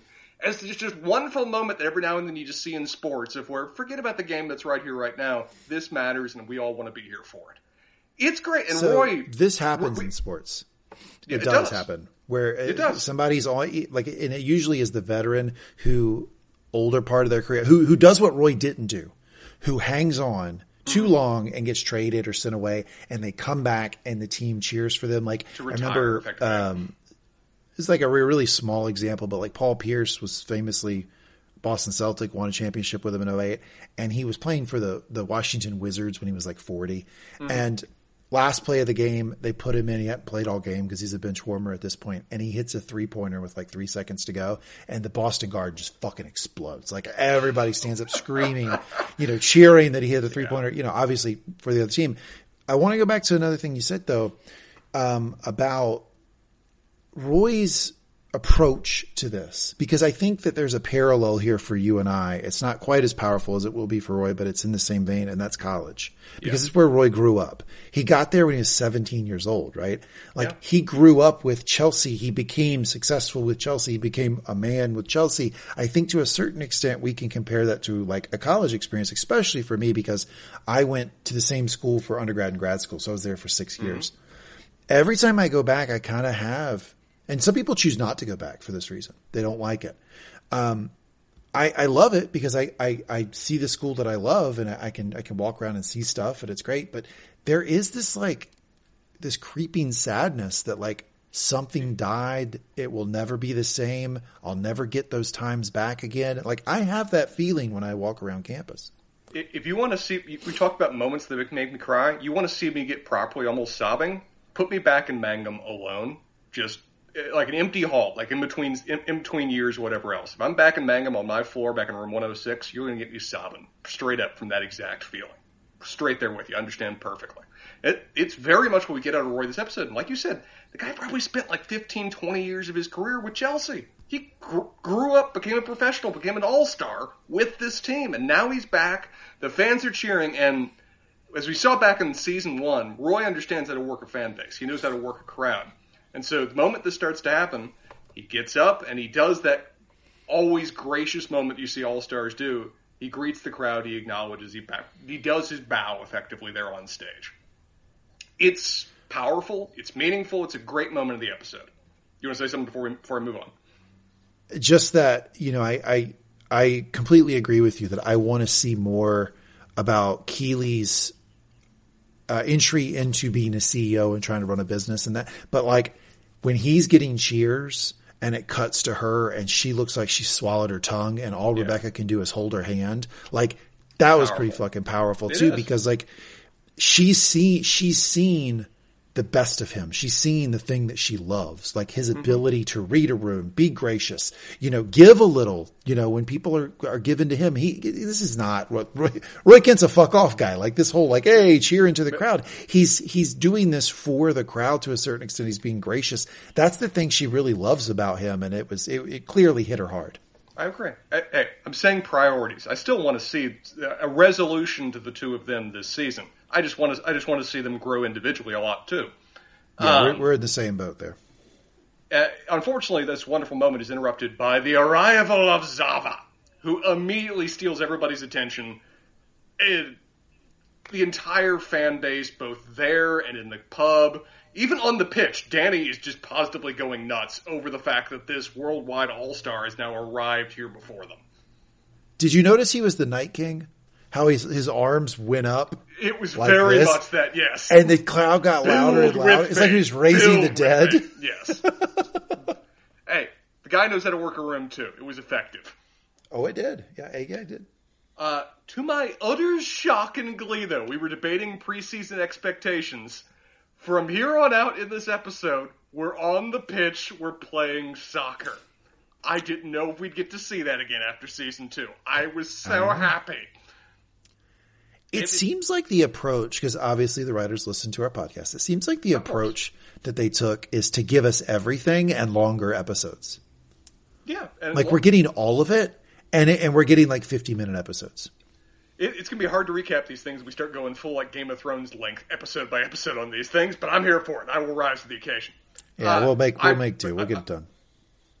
I adore watching them play soccer. I adore watching going through that process. It was unfortunately kind of sidelined last season. They focused on other things. However, I think it's fair to say Richmond isn't having quite as much fun as I am, though, as they're not playing great. And, well, they're not playing horrible, but they're falling behind 1-0 at the half. And even worse, in the stands, Rupert has arrived, and he greets Zava like they are the best of old friends. And Higgins is immediately choking on his own tongue. But it's great. It's great storytelling. I mean, it's not. Maybe not great, but it's all fitting, right? It's like effective. Because like it seems like Richmond is overachieving in their defensive play, but they just don't have anybody to score goals. They just don't have a striker, and that's obviously what Zava is. And here he comes. Based on Higgins is sent off to investigate, and based on what Rebecca sees from Rupert, she's utterly certain that they'll get Zava now. What follows is my favorite moment of the episode. We get an extended monologue from Rebecca on the subject of why she's certain that Rupert will get what he wants. Oh. Because it happened to her. Oh. It's a well-acted scene. It's so great in terms of learning more about the characters. It feels so perfect in terms of the description, in terms of the events that we would have assumed took place for the characters. It's just very well done writing. I mean, I wrote down the whole thing, but I won't recite it here. But no, please do. Give it to us. Years ago, when I was bartending in that private club, Rupert and his wife, and then his then wife, came into the bar. He was the life and soul of the party, buying rounds of drinks for everyone, telling stories, just charm personified. And he left me a massive tip. And then about a week later, he came back without his wife and asked me out. I, of course, said no, and then he left. But then he came back the next night, and the next night, and the next, and he would just sit at the bar with a drink and chat to me until close. And he just said, it doesn't matter if you ever go out with me, it is just worth it being here to get to know you. As Keeley points out, there is a fine line between stalking and romance, which every show has to try to explore. But Rebecca notes that after about 6 weeks of that, he asked her out again, and she said yes, without hesitation, because by that point, I just felt so lucky because he wanted me. He made me feel special, chosen. He made me feel like that, pointing over at Zava. It's such a great scene. It's like, I know somebody just wrote this, they hadn't thought about this before, but this feels like somebody just wrote a book of the prior years of their life together because of how perfectly it fits in what we would know about these characters. And it's wonderfully delivered, too. Great damn scene. Co-sign everything you said? In the locker room, Ted is trying to get the team to up their offense. Like you said, they're playing too defensively. His method of doing that is with Hallmark Christmas movie references, which that would sell on this side of the pond, but apparently the Hallmark Channel is not over there in the UK. Hey, fellas! We get one more goal, we're right back in this thing. But right now, we're being so inoffensive, we might as well be a Hallmark Christmas movie. You know what I'm saying? Crickets. They don't. Crickets. Yeah. Again, this fell as hard as his Field of Dreams joke last episode. You got to custom tailor your material for your audience, Ted. You should learn this by this point. Ted is very American. Very. However, Jamie's about to offer some strategic advice about how they can improve their play going forward, but unfortunately, at this moment, Trent arrives, and everybody clams up immediately. Ted reads this immediately, and he's kind of done with it. And in what is probably the most forceful, decisive, and direct we've ever seen Ted interacting with somebody related to the team, he pulls Roy aside, and what is probably my second or third favorite moment of the episode, he just says, "Hey, look, man, I don't know what your beef is with Trent, but I'm going to need you to order off the vegan menu right now and squash it. Because your ego is about to sabotage a whole lot more than a silly football match. You feel me?" It's great. This is the coaching I didn't know Ted was capable of doing.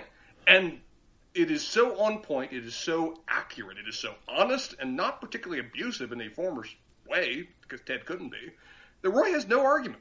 He immediately recognizes that it's sound advice that needs to be fixed and takes it in. Lee, you got something. Professor, I have a question. Please. When Mr. he says, because your ego's about to sabotage a whole lot more than a silly football game, what do you think he meant? You bastard, I was about to ask you the same question. I don't know. I mean, it's one of those things about, it could just purely be, and this is my interpretation maybe, about there's the game, whatever else. But what was about to happen was the team themselves coming together and fixing a problem and recommending their own advice and being their own effectively kind of manager and guide and, instructors kind of thing. And he's interrupting that moment. Maybe that's what he's referring to. But what do you think? Is this another thing that's harkening back to his son?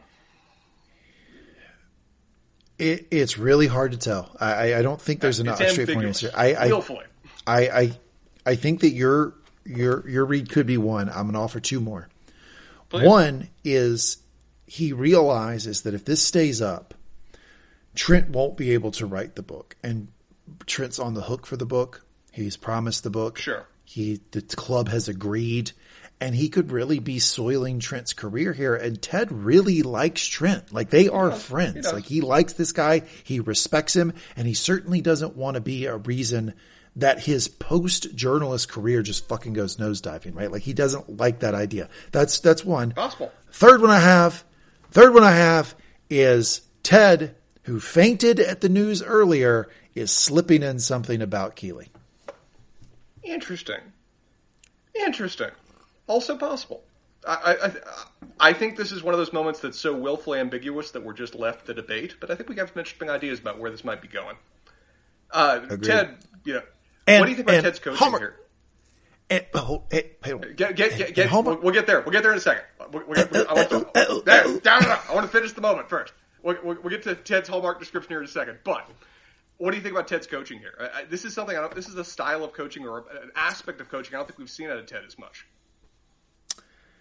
Do you mean his coaching style as in how direct he is with Roy? Yes. Well, no argument. I think it does kind of depend on what you think, like that because your ego is about to sabotage a whole lot more in a silly football match means, right? Because because if I have to pick one, if you're making me bet, I'm going to pick that he really doesn't like the idea that they've promised Trent he can write a book and Roy's going to screw that up for him and mess up this guy's career. That's what I would bet. Mm-hmm. And if that is your interpretation, then it's less about his coaching in the moment, right? And it's more about hurting a good person, defending a friend of his, defending somebody who doesn't deserve this type of treatment in this moment to the best of Ted's knowledge. And that's very in keeping with Ted and something we've seen him do before. Maybe well. Sorry, I interrupted you. What does Ted have to say about Hallmark movies? Oh, and Hallmark Christmas movies are films that feature women from a big city falling in love with their childhood crushes. It's usually some fellow who owns a Christmas tree farm. Sometimes Santa Claus or a prince. They suck, but they're great. Most of the time they suck. But sometimes they're also great. They're great with the sound off. Now go fix this, please. I have never heard a more accurate... It's not amazingly condensed, but I don't think I've ever heard a more accurate description of those Hallmark signature films before. it's like, yes, that is every single Hallmark made film I've ever seen. Okay. There. Done. All right. I'm telling the God's honest truth. Spencer made me spit my matcha out when you said it's not really that condensed or concise, because it really isn't. It's not condensed. It's not concise at all. It's rambling. It goes on a bit. They're extending the joke. It's such a good point. It's like, great explanation. Maybe could have used less words. He needs editor. Advice for Trent's the season. editor. Okay? 40-minute episodes. You can do it. Cut a couple scenes. Roy takes this, accepts it, nods, goes right in to call to Trent. Cram! It's just a great bit of physical comedy on the part of the actor. His flinch is just make me laugh instantly. It's like, no. Somebody threw a brick at him kind of reaction. As noted, Jamie notes that it's actually quite funny when Roy yells at other people, isn't it? And then Roy hauls Trent off to a shower, where Trent, I think, quite reasonably appears to believe that he might about to be murdered and bled down the drain. Reasonable enough assumption. However, Roy instead, rather than pulling out a knife, pulls out an old newspaper clipping from his wallet, which says, merely, newcomer Roy Kent is an overhyped, so-called prodigy whose unbridled rage and mediocre talent render his Premier League debut a profound disappointment. That was the statement by Trent Krim about Roy when Roy had just started, presumably with Chelsea at age 17. A statement that Roy just summarizes wrecked him at that age. And I believe that. That is a hell of a brutal cutting line for a new player just starting up and apparently having a rough first game. Can I say something? Yeah, please. Caleb Love, I know you're listening. We appreciate the effort. Thank you for being a UNC Tar Heel basketball player. Thank you for everything you've done for the program. I have nothing negative to say. Well said, sir. Well said. I'm learning a lesson from Roy and Trent. And Trent takes that lesson to heart, where he's immediately apologetic. He just says that he tried to appear edgy to make a name for himself, and doesn't have anything to say about it other than that he's sorry. Roy, gracious man that he is. I got to give Trent credit here. Yeah, got to give Trent credit. He here eats crow immediately. He was so humble so quickly that it de-escalated. Like Roy and Roy is the master at escalation. He can escalate any fucking thing. No choice but to de-escalate here. Yeah, it is so, you said humble. It is so eminently humble. It is such a human response of fallibility that Roy has no choice but to acknowledge it and, accept the apology, which is, Roy can be gracious, but it's not necessarily in his nature, but he's able to do it effectively right here. And though he does keep the article, I found that kind of funny, is that accept the apology, but immediately folds back the article and puts it in his wallet again. This has been his touchstone for a long damn time, apparently. He does note, though, we had a lot in common back then. We both thought one another sucked shit at their job. And now look at us. Can I give an example of something sports journalists do that if Trent had done this here, I'd have been out on Trent forever. I'd have been done with him. Go on, please. Sometimes sports journalists will go, in that same situation, will go, and look how that motivated you. Look how much better you are. Fuck off. Look how... I fucking hate that shit. Like, you do not take credit for your abuse. Yeah, that gaslighting really pisses me off when I see it. And sports journalists do it all the time to players, and I think it's bullshit. Roy clears the locker room to talk about Trent, to talk now around Trent, and they immediately explode with passionate suggestions about strategy, about what their game plan needs to be going forward. Meanwhile, up in the stands, Higgins' informal spy network has now confirmed that they are probably, quite possibly, screwed when it comes to Zava and West Ham. But Rebecca is not at all inclined to give up. She charges off, only to be stopped at the door by Zava's man, because of course she is, and then to be greeted by... Again, they have been very thematic, I'd say, when it comes to both what Rupert is wearing and also his environs around him. But this complete black, almost just trench coat that he's wearing...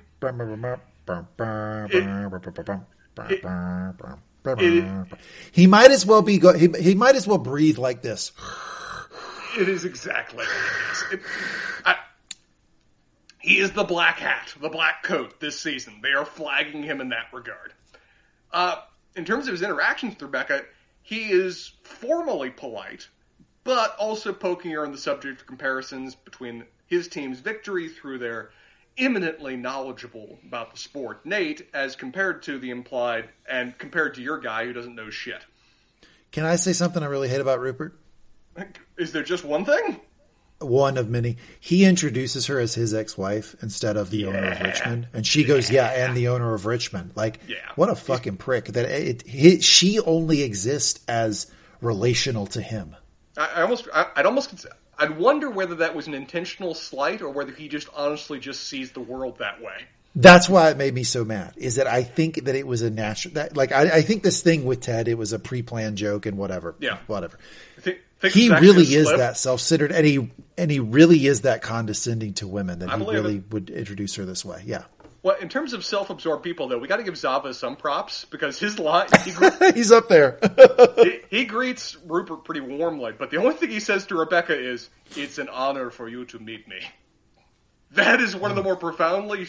Hey, there's a concise line to sum up. Oh, you're self-absorbed. Gotcha. I mean, that's a line you would hear in wrestling. It's so ridiculous. It's parody. It's parody worthy. Yeah, like Hollywood Rock would have said this in 2008. Yeah. Rebecca tries to keep a stiff upper lip as, Zava just walks off afterwards. And even, it's like, he's going to look great playing for Chelsea. But is a bit rocked when Rupert, explaining why he changed team loyalties to West Ham, says, "Oh, I guess I'm just like any man. Just got bored with the same old, looking at Rebecca with the clear implication that, so as I behaved with you, I have behaved with teams, my dear." He walks off, and it's one of the things that reminds us that Rupert is charming, and I will say that he is mostly a villain on the basis of events that occurred before the series and the role and perspectives of other people on him being an opponent. However, let it never be said that he's also not still an asshole. The guy's a jerk. Yeah, he left something on the table here, right? Because he could have said, "Well, Rebecca, I do love Richmond, but in the divorce, you made absolutely sure I couldn't own it. So in order to be involved in football, I had to buy a different team." He had an answer, but he instead went to the, "You're old, you're not attractive, you're not desirable," same old fucking dig to Rebecca. I hope that this character saw how pathetic that is, that he keeps going back to that same fucking well. It would have been much, if he wanted to undercut her, it would have been much more effective for him to say, "Yeah, and then you took that away from me, and then you tried to ruin it. Let's never forget that, shall we? And then you banned me from the box to even see the games. What choice did I have but to go elsewhere?" I think that would have been more effective if you wanted to cut her a bit. Agreed. As said, Rupert walks off. Rebecca, though, is not done trying, and goes to what is wonderfully summarized later as sour yell at Zava in the bathroom while he's peeing. Essentially calling him a coward, saying that you've never actually played for anyone where you actually be able to show off your talents and stand on your own. And now you're going to go join West Ham because it's big and shiny. LeBron James. LeBron James. James. So your comments apply to Caleb Love, but no other player. Understood. So she tells him that you're going to go join teams where you can just mask behind teams that are already going to win. You'll never actually see how you would stand on your own because you're an idiot. You're overpaid. You're a coward. You're overpaid. You're overrated, and you eat way too much fucking asparagus. I'm out. Drops the mic and charges out of the room. Well, the guy's still peeing the entire time. What a moment. On the pitch, though, the team is finding their groove, and in an exchange that I'm fair to say is equal parts skill and luck, there's a wonderful pass to Sam, a badly missed shot by Sam, which then leads perfectly to a miracle header by Danny to earn the draw. Securing Richmond a point and keeping their hopes alive in the Premier League. The fans go nuts. The announcers Team of Destiny? Completely surprised. God's will, sir. God's will. Providence is guiding the ball. Team of Destiny. Everyone is just over the moon excited, including even Chelsea, because they still got a draw, and what they're really looking forward to, though, is that they are expecting to sign Zava here at the end of the match. Manager's out there. They've got the pen and the contract ready. Yes, sir. Have you ever scored with your face? Have you ever scored with my face? Yeah. No. I was always a defender when I played soccer, so I didn't actually score. I was setting you up. Remember when the announcer got asked that question? He said, "I've scored with every part of my body." Every part of my body, yes. So, forgot, yes. I did play soccer for quite a few years, though. It was actually quite a bit of fun. But everybody's excited. Everybody's nuts. Zava's getting here now to sign. All the Chelsea fans are waiting for this wonderful moment.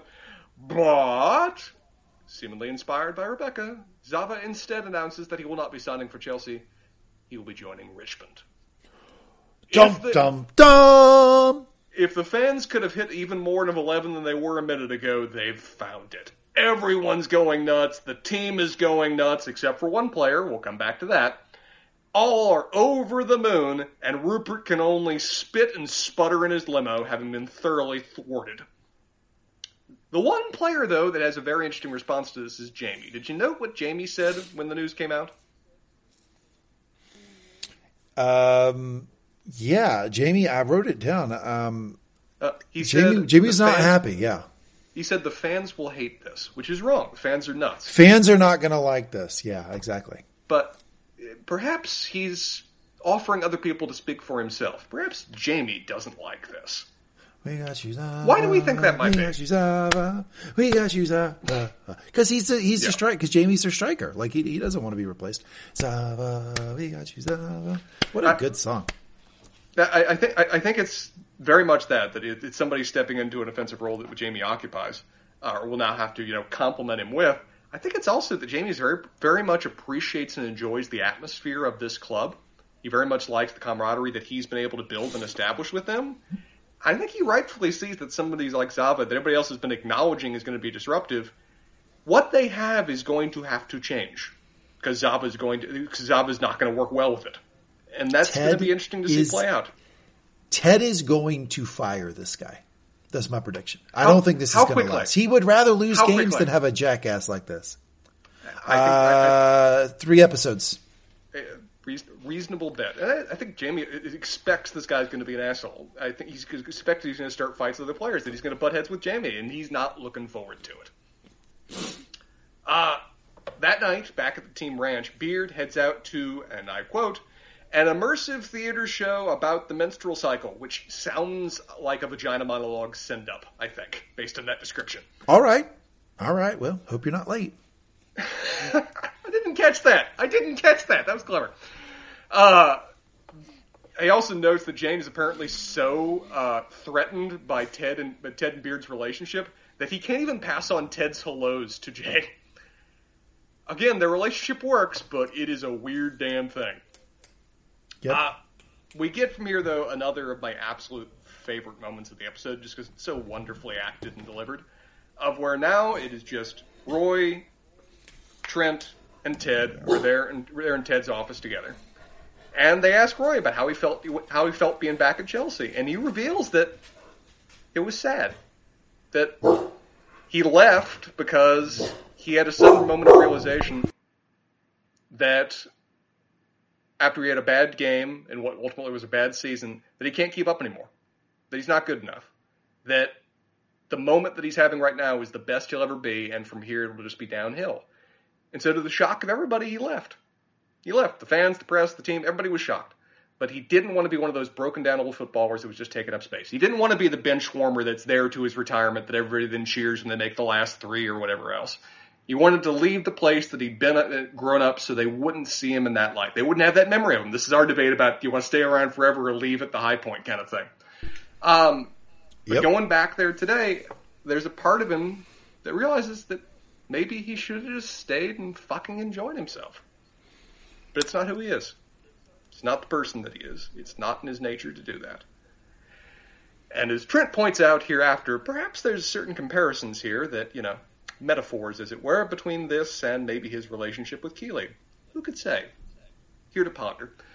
Ted does note, though, that, if you hadn't left, we never would have met, and bats his eyes most flirtatiously.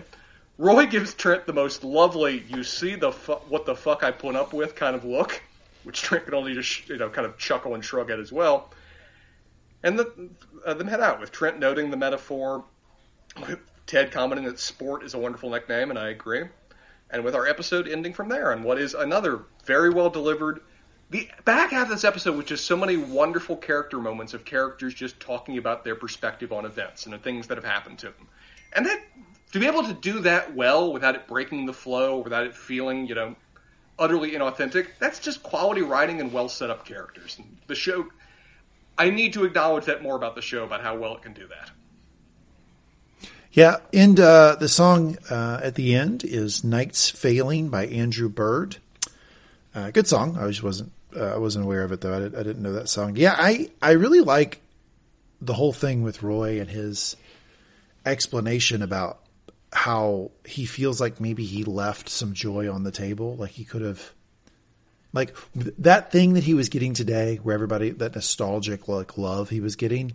He could have got that for a few more years at Chelsea if he would have just stuck around, or maybe even gone back after playing for Richmond a year or two. But it's not in his nature.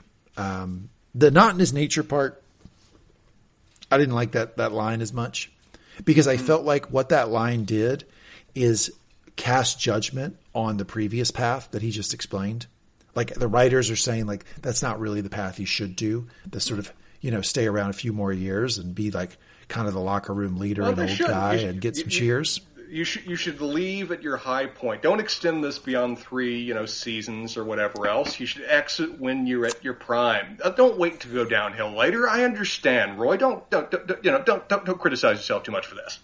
Keep going, and eventually you might stumble upon a very great concluding episode or concluding season that's an election. That's a lot of fun. You just have to filter for a few seasons of crap there and hire an entire new actor base to make it work. But, I understand your point of view. Different definitions of crap. Okay, do you want to go to our segments? We can start with Sportscenter Top 10, where we discuss not 9, not 11, but 10. 10 on the nose. 10 exactly every week. Things that excited us, interested us about the episode. I will rapidly try to cut 32 entries off my list. Actually, 37, because I'm presuming you've got a few yourself. Would you like to start, or shall I? I'll start with the Zava comparison. So let's talk about that. The Zava character very clearly is based on a guy named Zlatan Ibrahimovic, I think. And he is a Swedish football player who plays striker right now for AC Milan and the Swedish national team. He has played, by my count... I counted 9 separate clubs over his career. I counted 11. So it's somewhere between 9 and 11 in 20 years. So he is on average changing clubs every 2 years. Mm-hmm. And sometimes returning to the same club at different points again. Scored a ton of goals. He's won a bunch of trophies, 34 different trophies in his career. So Leslie had that comment about Higgins, that comment about trophies. Trophies and chaos. He's scored 570 career goals, including more than 500 club goals, which is a fucking lot. Also very active on social media, just like my co-host Spencer. Zlatan has over 55 million Instagram followers, making him the most followed Swede in the world. Interesting.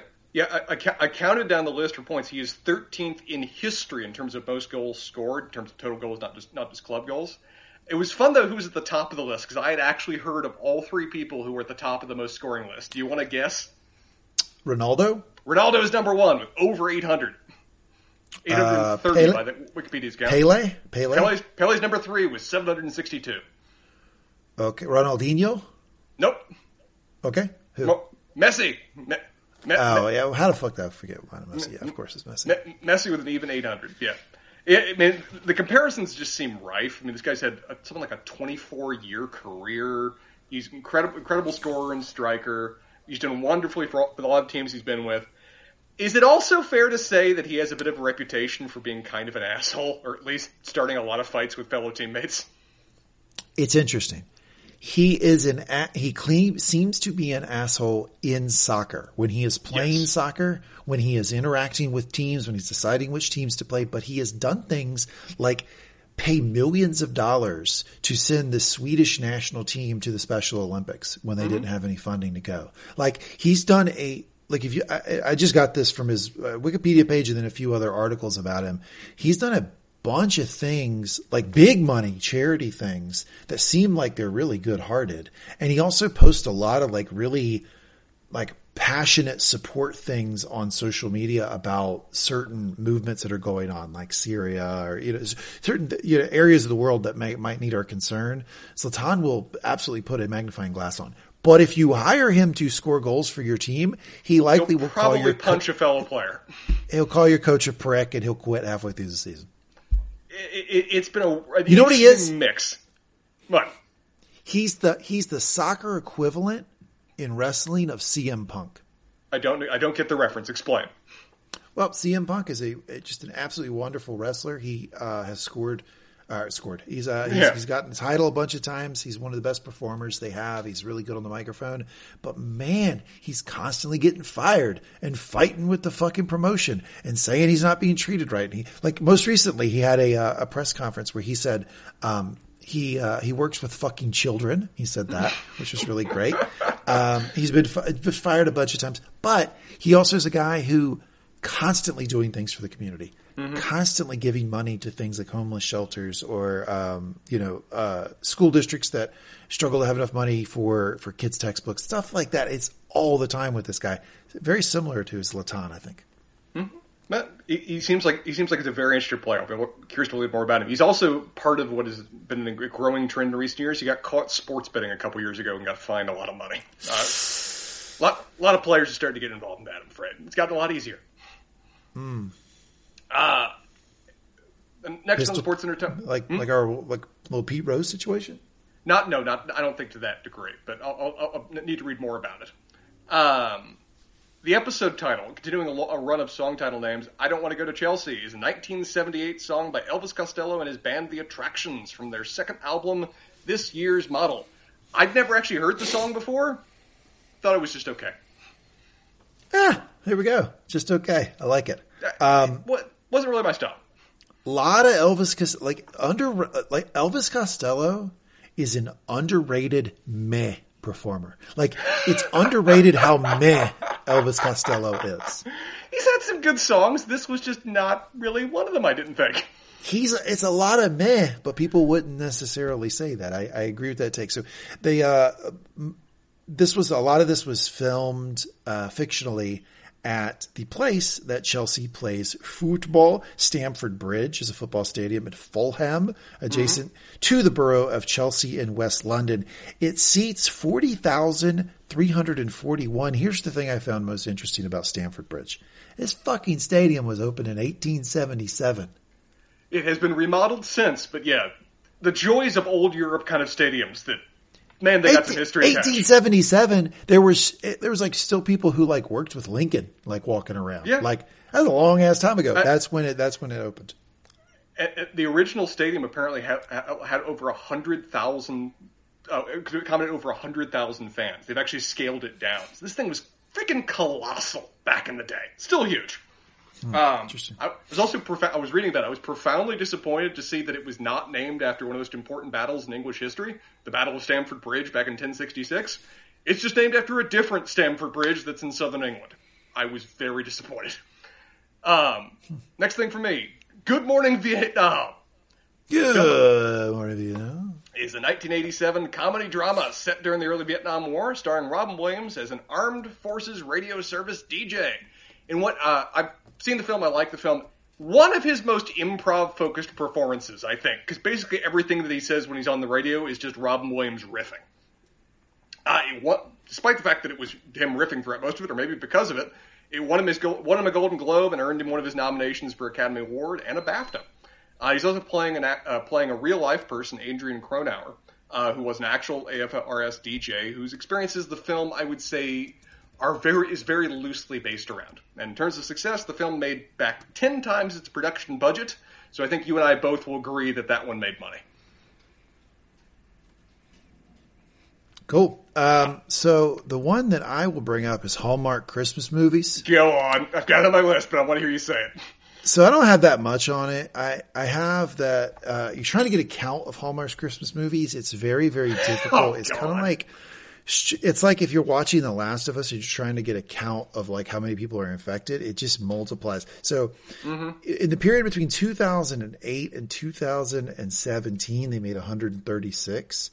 Between 2017 and 2023, they've made 200. So they continue to exponentially do more and more every year. Here's the thing I want to say about Hallmark Christmas movies. They are always more exciting in theory than they are in practice. So you're sitting around on Christmas Eve and you're like, you know what we should do? We should watch a Hallmark Christmas movie. Man, what really gets us in the spirit for Christmas? You turn it on, they suck. They do kind of suck. Ted's right about that. But there is one Hallmark Christmas movie I would like to draw everybody's attention to that will be coming out this Christmas on the Hallmark Movie Channel, called Christmas at the Biltmore, filmed right here in Asheville. Really? They actually filmed it over about 10 miles from my house. Richie Rich style? Biltmore House. They filmed the whole thing there. They used local Ashevilleans, as they're called, as extras, and the whole thing was shot on site in America's largest privately owned home. Quiz question, by the way. Did you know what the name of the Hallmark Channel was originally? No, what? The American Christian Television System, also called the Vision Interfaith Satellite Network. And then after that, the Faith and Values Channel, then Odyssey, and then the Hallmark Channel. Oh, the Faith and Values Channel. Oh, my gosh. Yeah. Then after that, Hallmark Entertainment and the Jim Henson Company, oddly enough, bought shares, and so they kind of rebranded it a little bit. Next one from me. Did you know what Clamato was? Because I didn't. Yeah, Clamato is like a tomato juice that you put beer in, right? You can put a few things in it, but it is tomato juice concentrate flavored with spices, MSG, and the one that surprised me, dried clam broth. Hence why it's called Clamato. People that the vast majority of that juice is bought to drink with beer. People do like half and halves with Clamato and beer. And that's a very popular thing, especially with older people. It's apparently been made since 1966 by Mott's in its current form, though the original Clamato Corporation of New York started making a drink with clam and tomato juice back in 1935. According to sales, as you said, it's almost nobody just drinks this straight. It's basically uniformly used as a mixer for beer and also vodka, with the main mixed drink being a Caesar, which is vodka, hot sauce, Worcestershire, celery stalk and salt, pepper, lime, and sometimes horseradish. Apparently, you want to hear something that's really fucking unhealthy? So the idea of drinking beer with tomato juice started. My understanding is it started in the military, and it was a way to introduce young kids to alcohol, to get them to drink, get the way to get the beer down was to cut it with tomato juice. I mean, for a significant portion of British military history for the Royal Navy, there was still a rum ration. You had to get the kids, you had to get the boys that are moving on the deck used to the necessary alcohol. It's part of their diet. Tomato will do it. It's notable also that it is the three main countries it's sold in are Canada, Mexico, and the U.S., but it's overwhelmingly the first two. It's apparently a Canadian-Mexican tradition even among their immigrant communities in the U.S. to mix Clamato with various drinks. I've never even seen it before, but apparently people enjoy it. Not this person.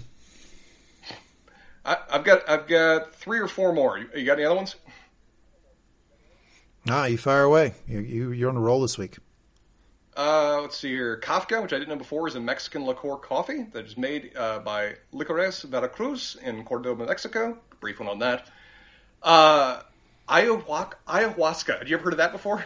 That hallucinogen that Keely referenced? Yes, ayahuasca. That was on me. Yeah, apparently it's a necessity if you're going to be the Packers quarterback. You have to do ayahuasca. Yeah, it's a thing that's gotten really popular in recent years. Celebrities go down, they do big ayahuasca trips down in Mexico, and they spend like you do this thing. Here's my understanding of it. I've never done it. Is you do it, and it will necessarily get you sick. You are going to vomit when you do it. But then you trip balls for like 2 days, and people come out of it and say that they're significantly changed. The thing that I was introduced to it the first time when Robin Quivers, who is the sidekick of Howard Stern. She does the color commentary with Howard Stern on the Howard Stern show. She's like I think she started as like the weather person, but over time she's just kind of, chimes in every once in a while on the show. She did it, and Howard spent 7 years making fun of her. I mean, it was like brutal making fun of her for doing this, and that was my introduction to ayahuasca. Interestingly enough, I was trying to look up what the ingredients of it were, but there is no set ingredient list because it's basically each shaman has their own blend when it comes to what various vines and shrubs they put in this thing. I don't trust that. Interestingly enough, the active ingredient is a Schedule I controlled drug, but the actual plants that they get the active ingredient from are perfectly legal. So you can grow it, you can consume it, but if you just try to refine it and only send out the hallucinogenic component, that would get you in prison. It's like peyote. It's an interesting little quirk in the law when it comes to that. Also, like several other hallucinogens, it's actively being explored right now beyond its traditional and social uses to treat varieties of conditions, including depression and addiction, including notably alcohol addiction in particular, at least according to what they're researching. They're also even doing research on it to use it in vitro and in vivo for the purpose of increasing neuron development. So perhaps they're just throwing shit at the wall and seeing what sticks, but they're exploring it actively right now. Two more things. Juventus, the team that we heard that Wasabi worked for previously. My knowledge of soccer is limited. Did not realize that they're actually a professional football club in Turin, Italy. It was founded in 1897. All the best things are back in the 19th century. And has one of, if not the largest fan bases nationally in Italy. They've won 70 official competitions, more than any other club in the history of the country, and are one of the most winning teams in the history of the world.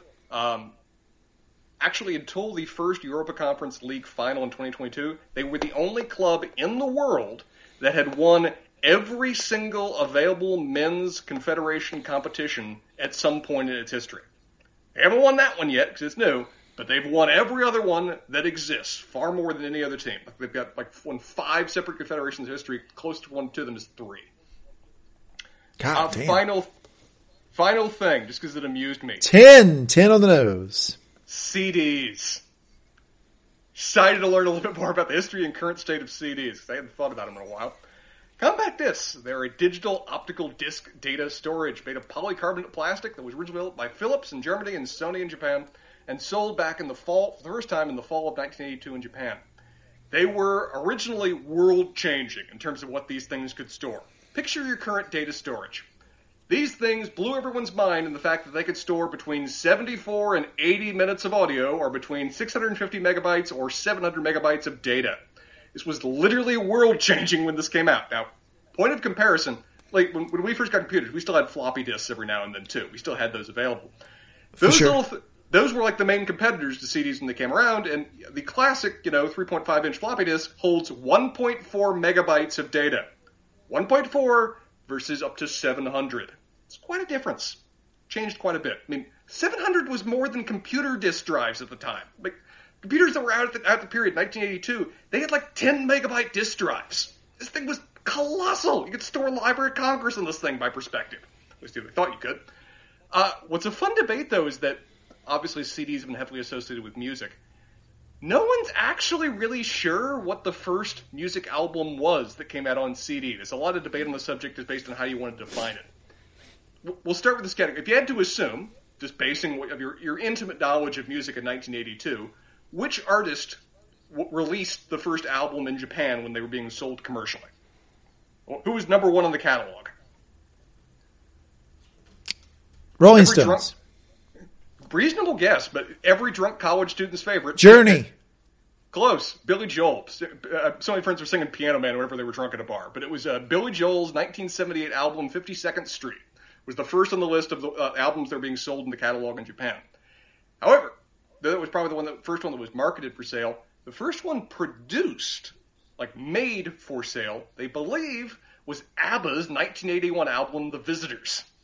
However, that was produced in Germany is probably one of the first ones they made. We're going to specifically sell this now. There's a lot of ones that were before then in various test recordings. The Bee Gees' 1981 album, Living Eyes, which was played on the BBC in 1981.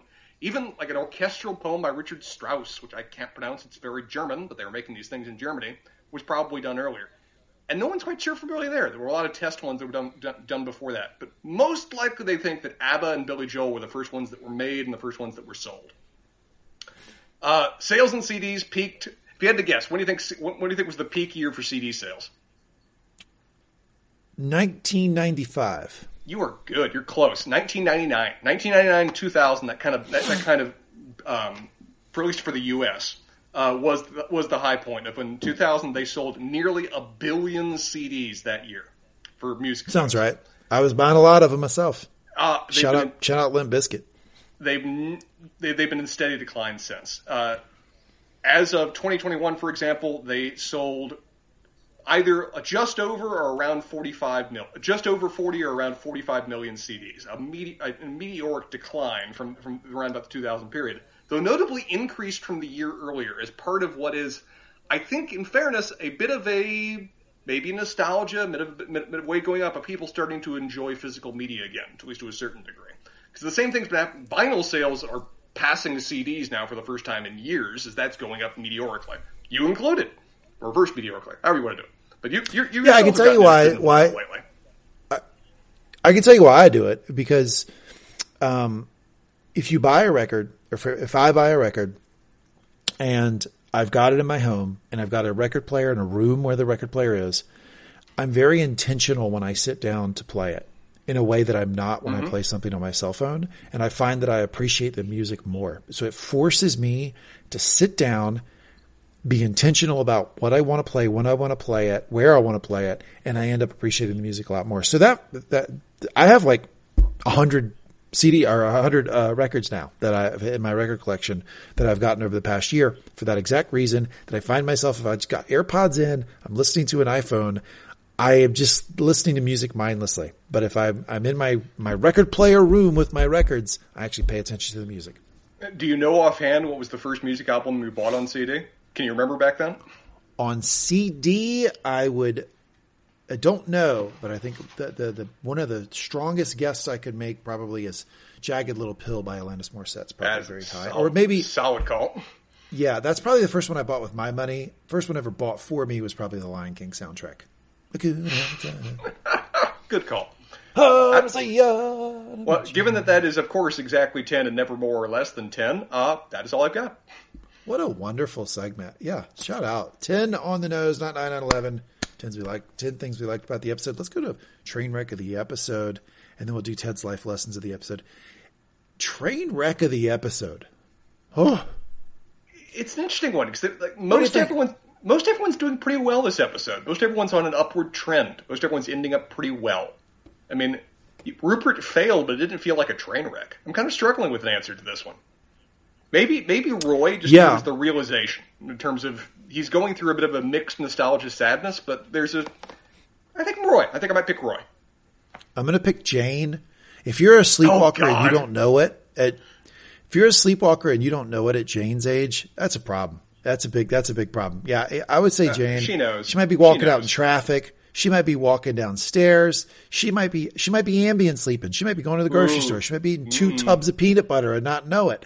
It's a big problem. I would say Jane is the train wreck of the episode. Fair bet. Okay, Ted's life lessons of the episode. I have one, and I would like to then pass it over to you to see what you think. I would say Ted's life lessons of the episode, which oftentimes don't come from Ted. These are just life lessons that are gleaned from the episode. I'm going to say the lesson inherent in the Roy-Trent interaction. And the lesson that popped off the screen to me for that was Roy was carrying around this resentment, which was, this guy said this thing about me.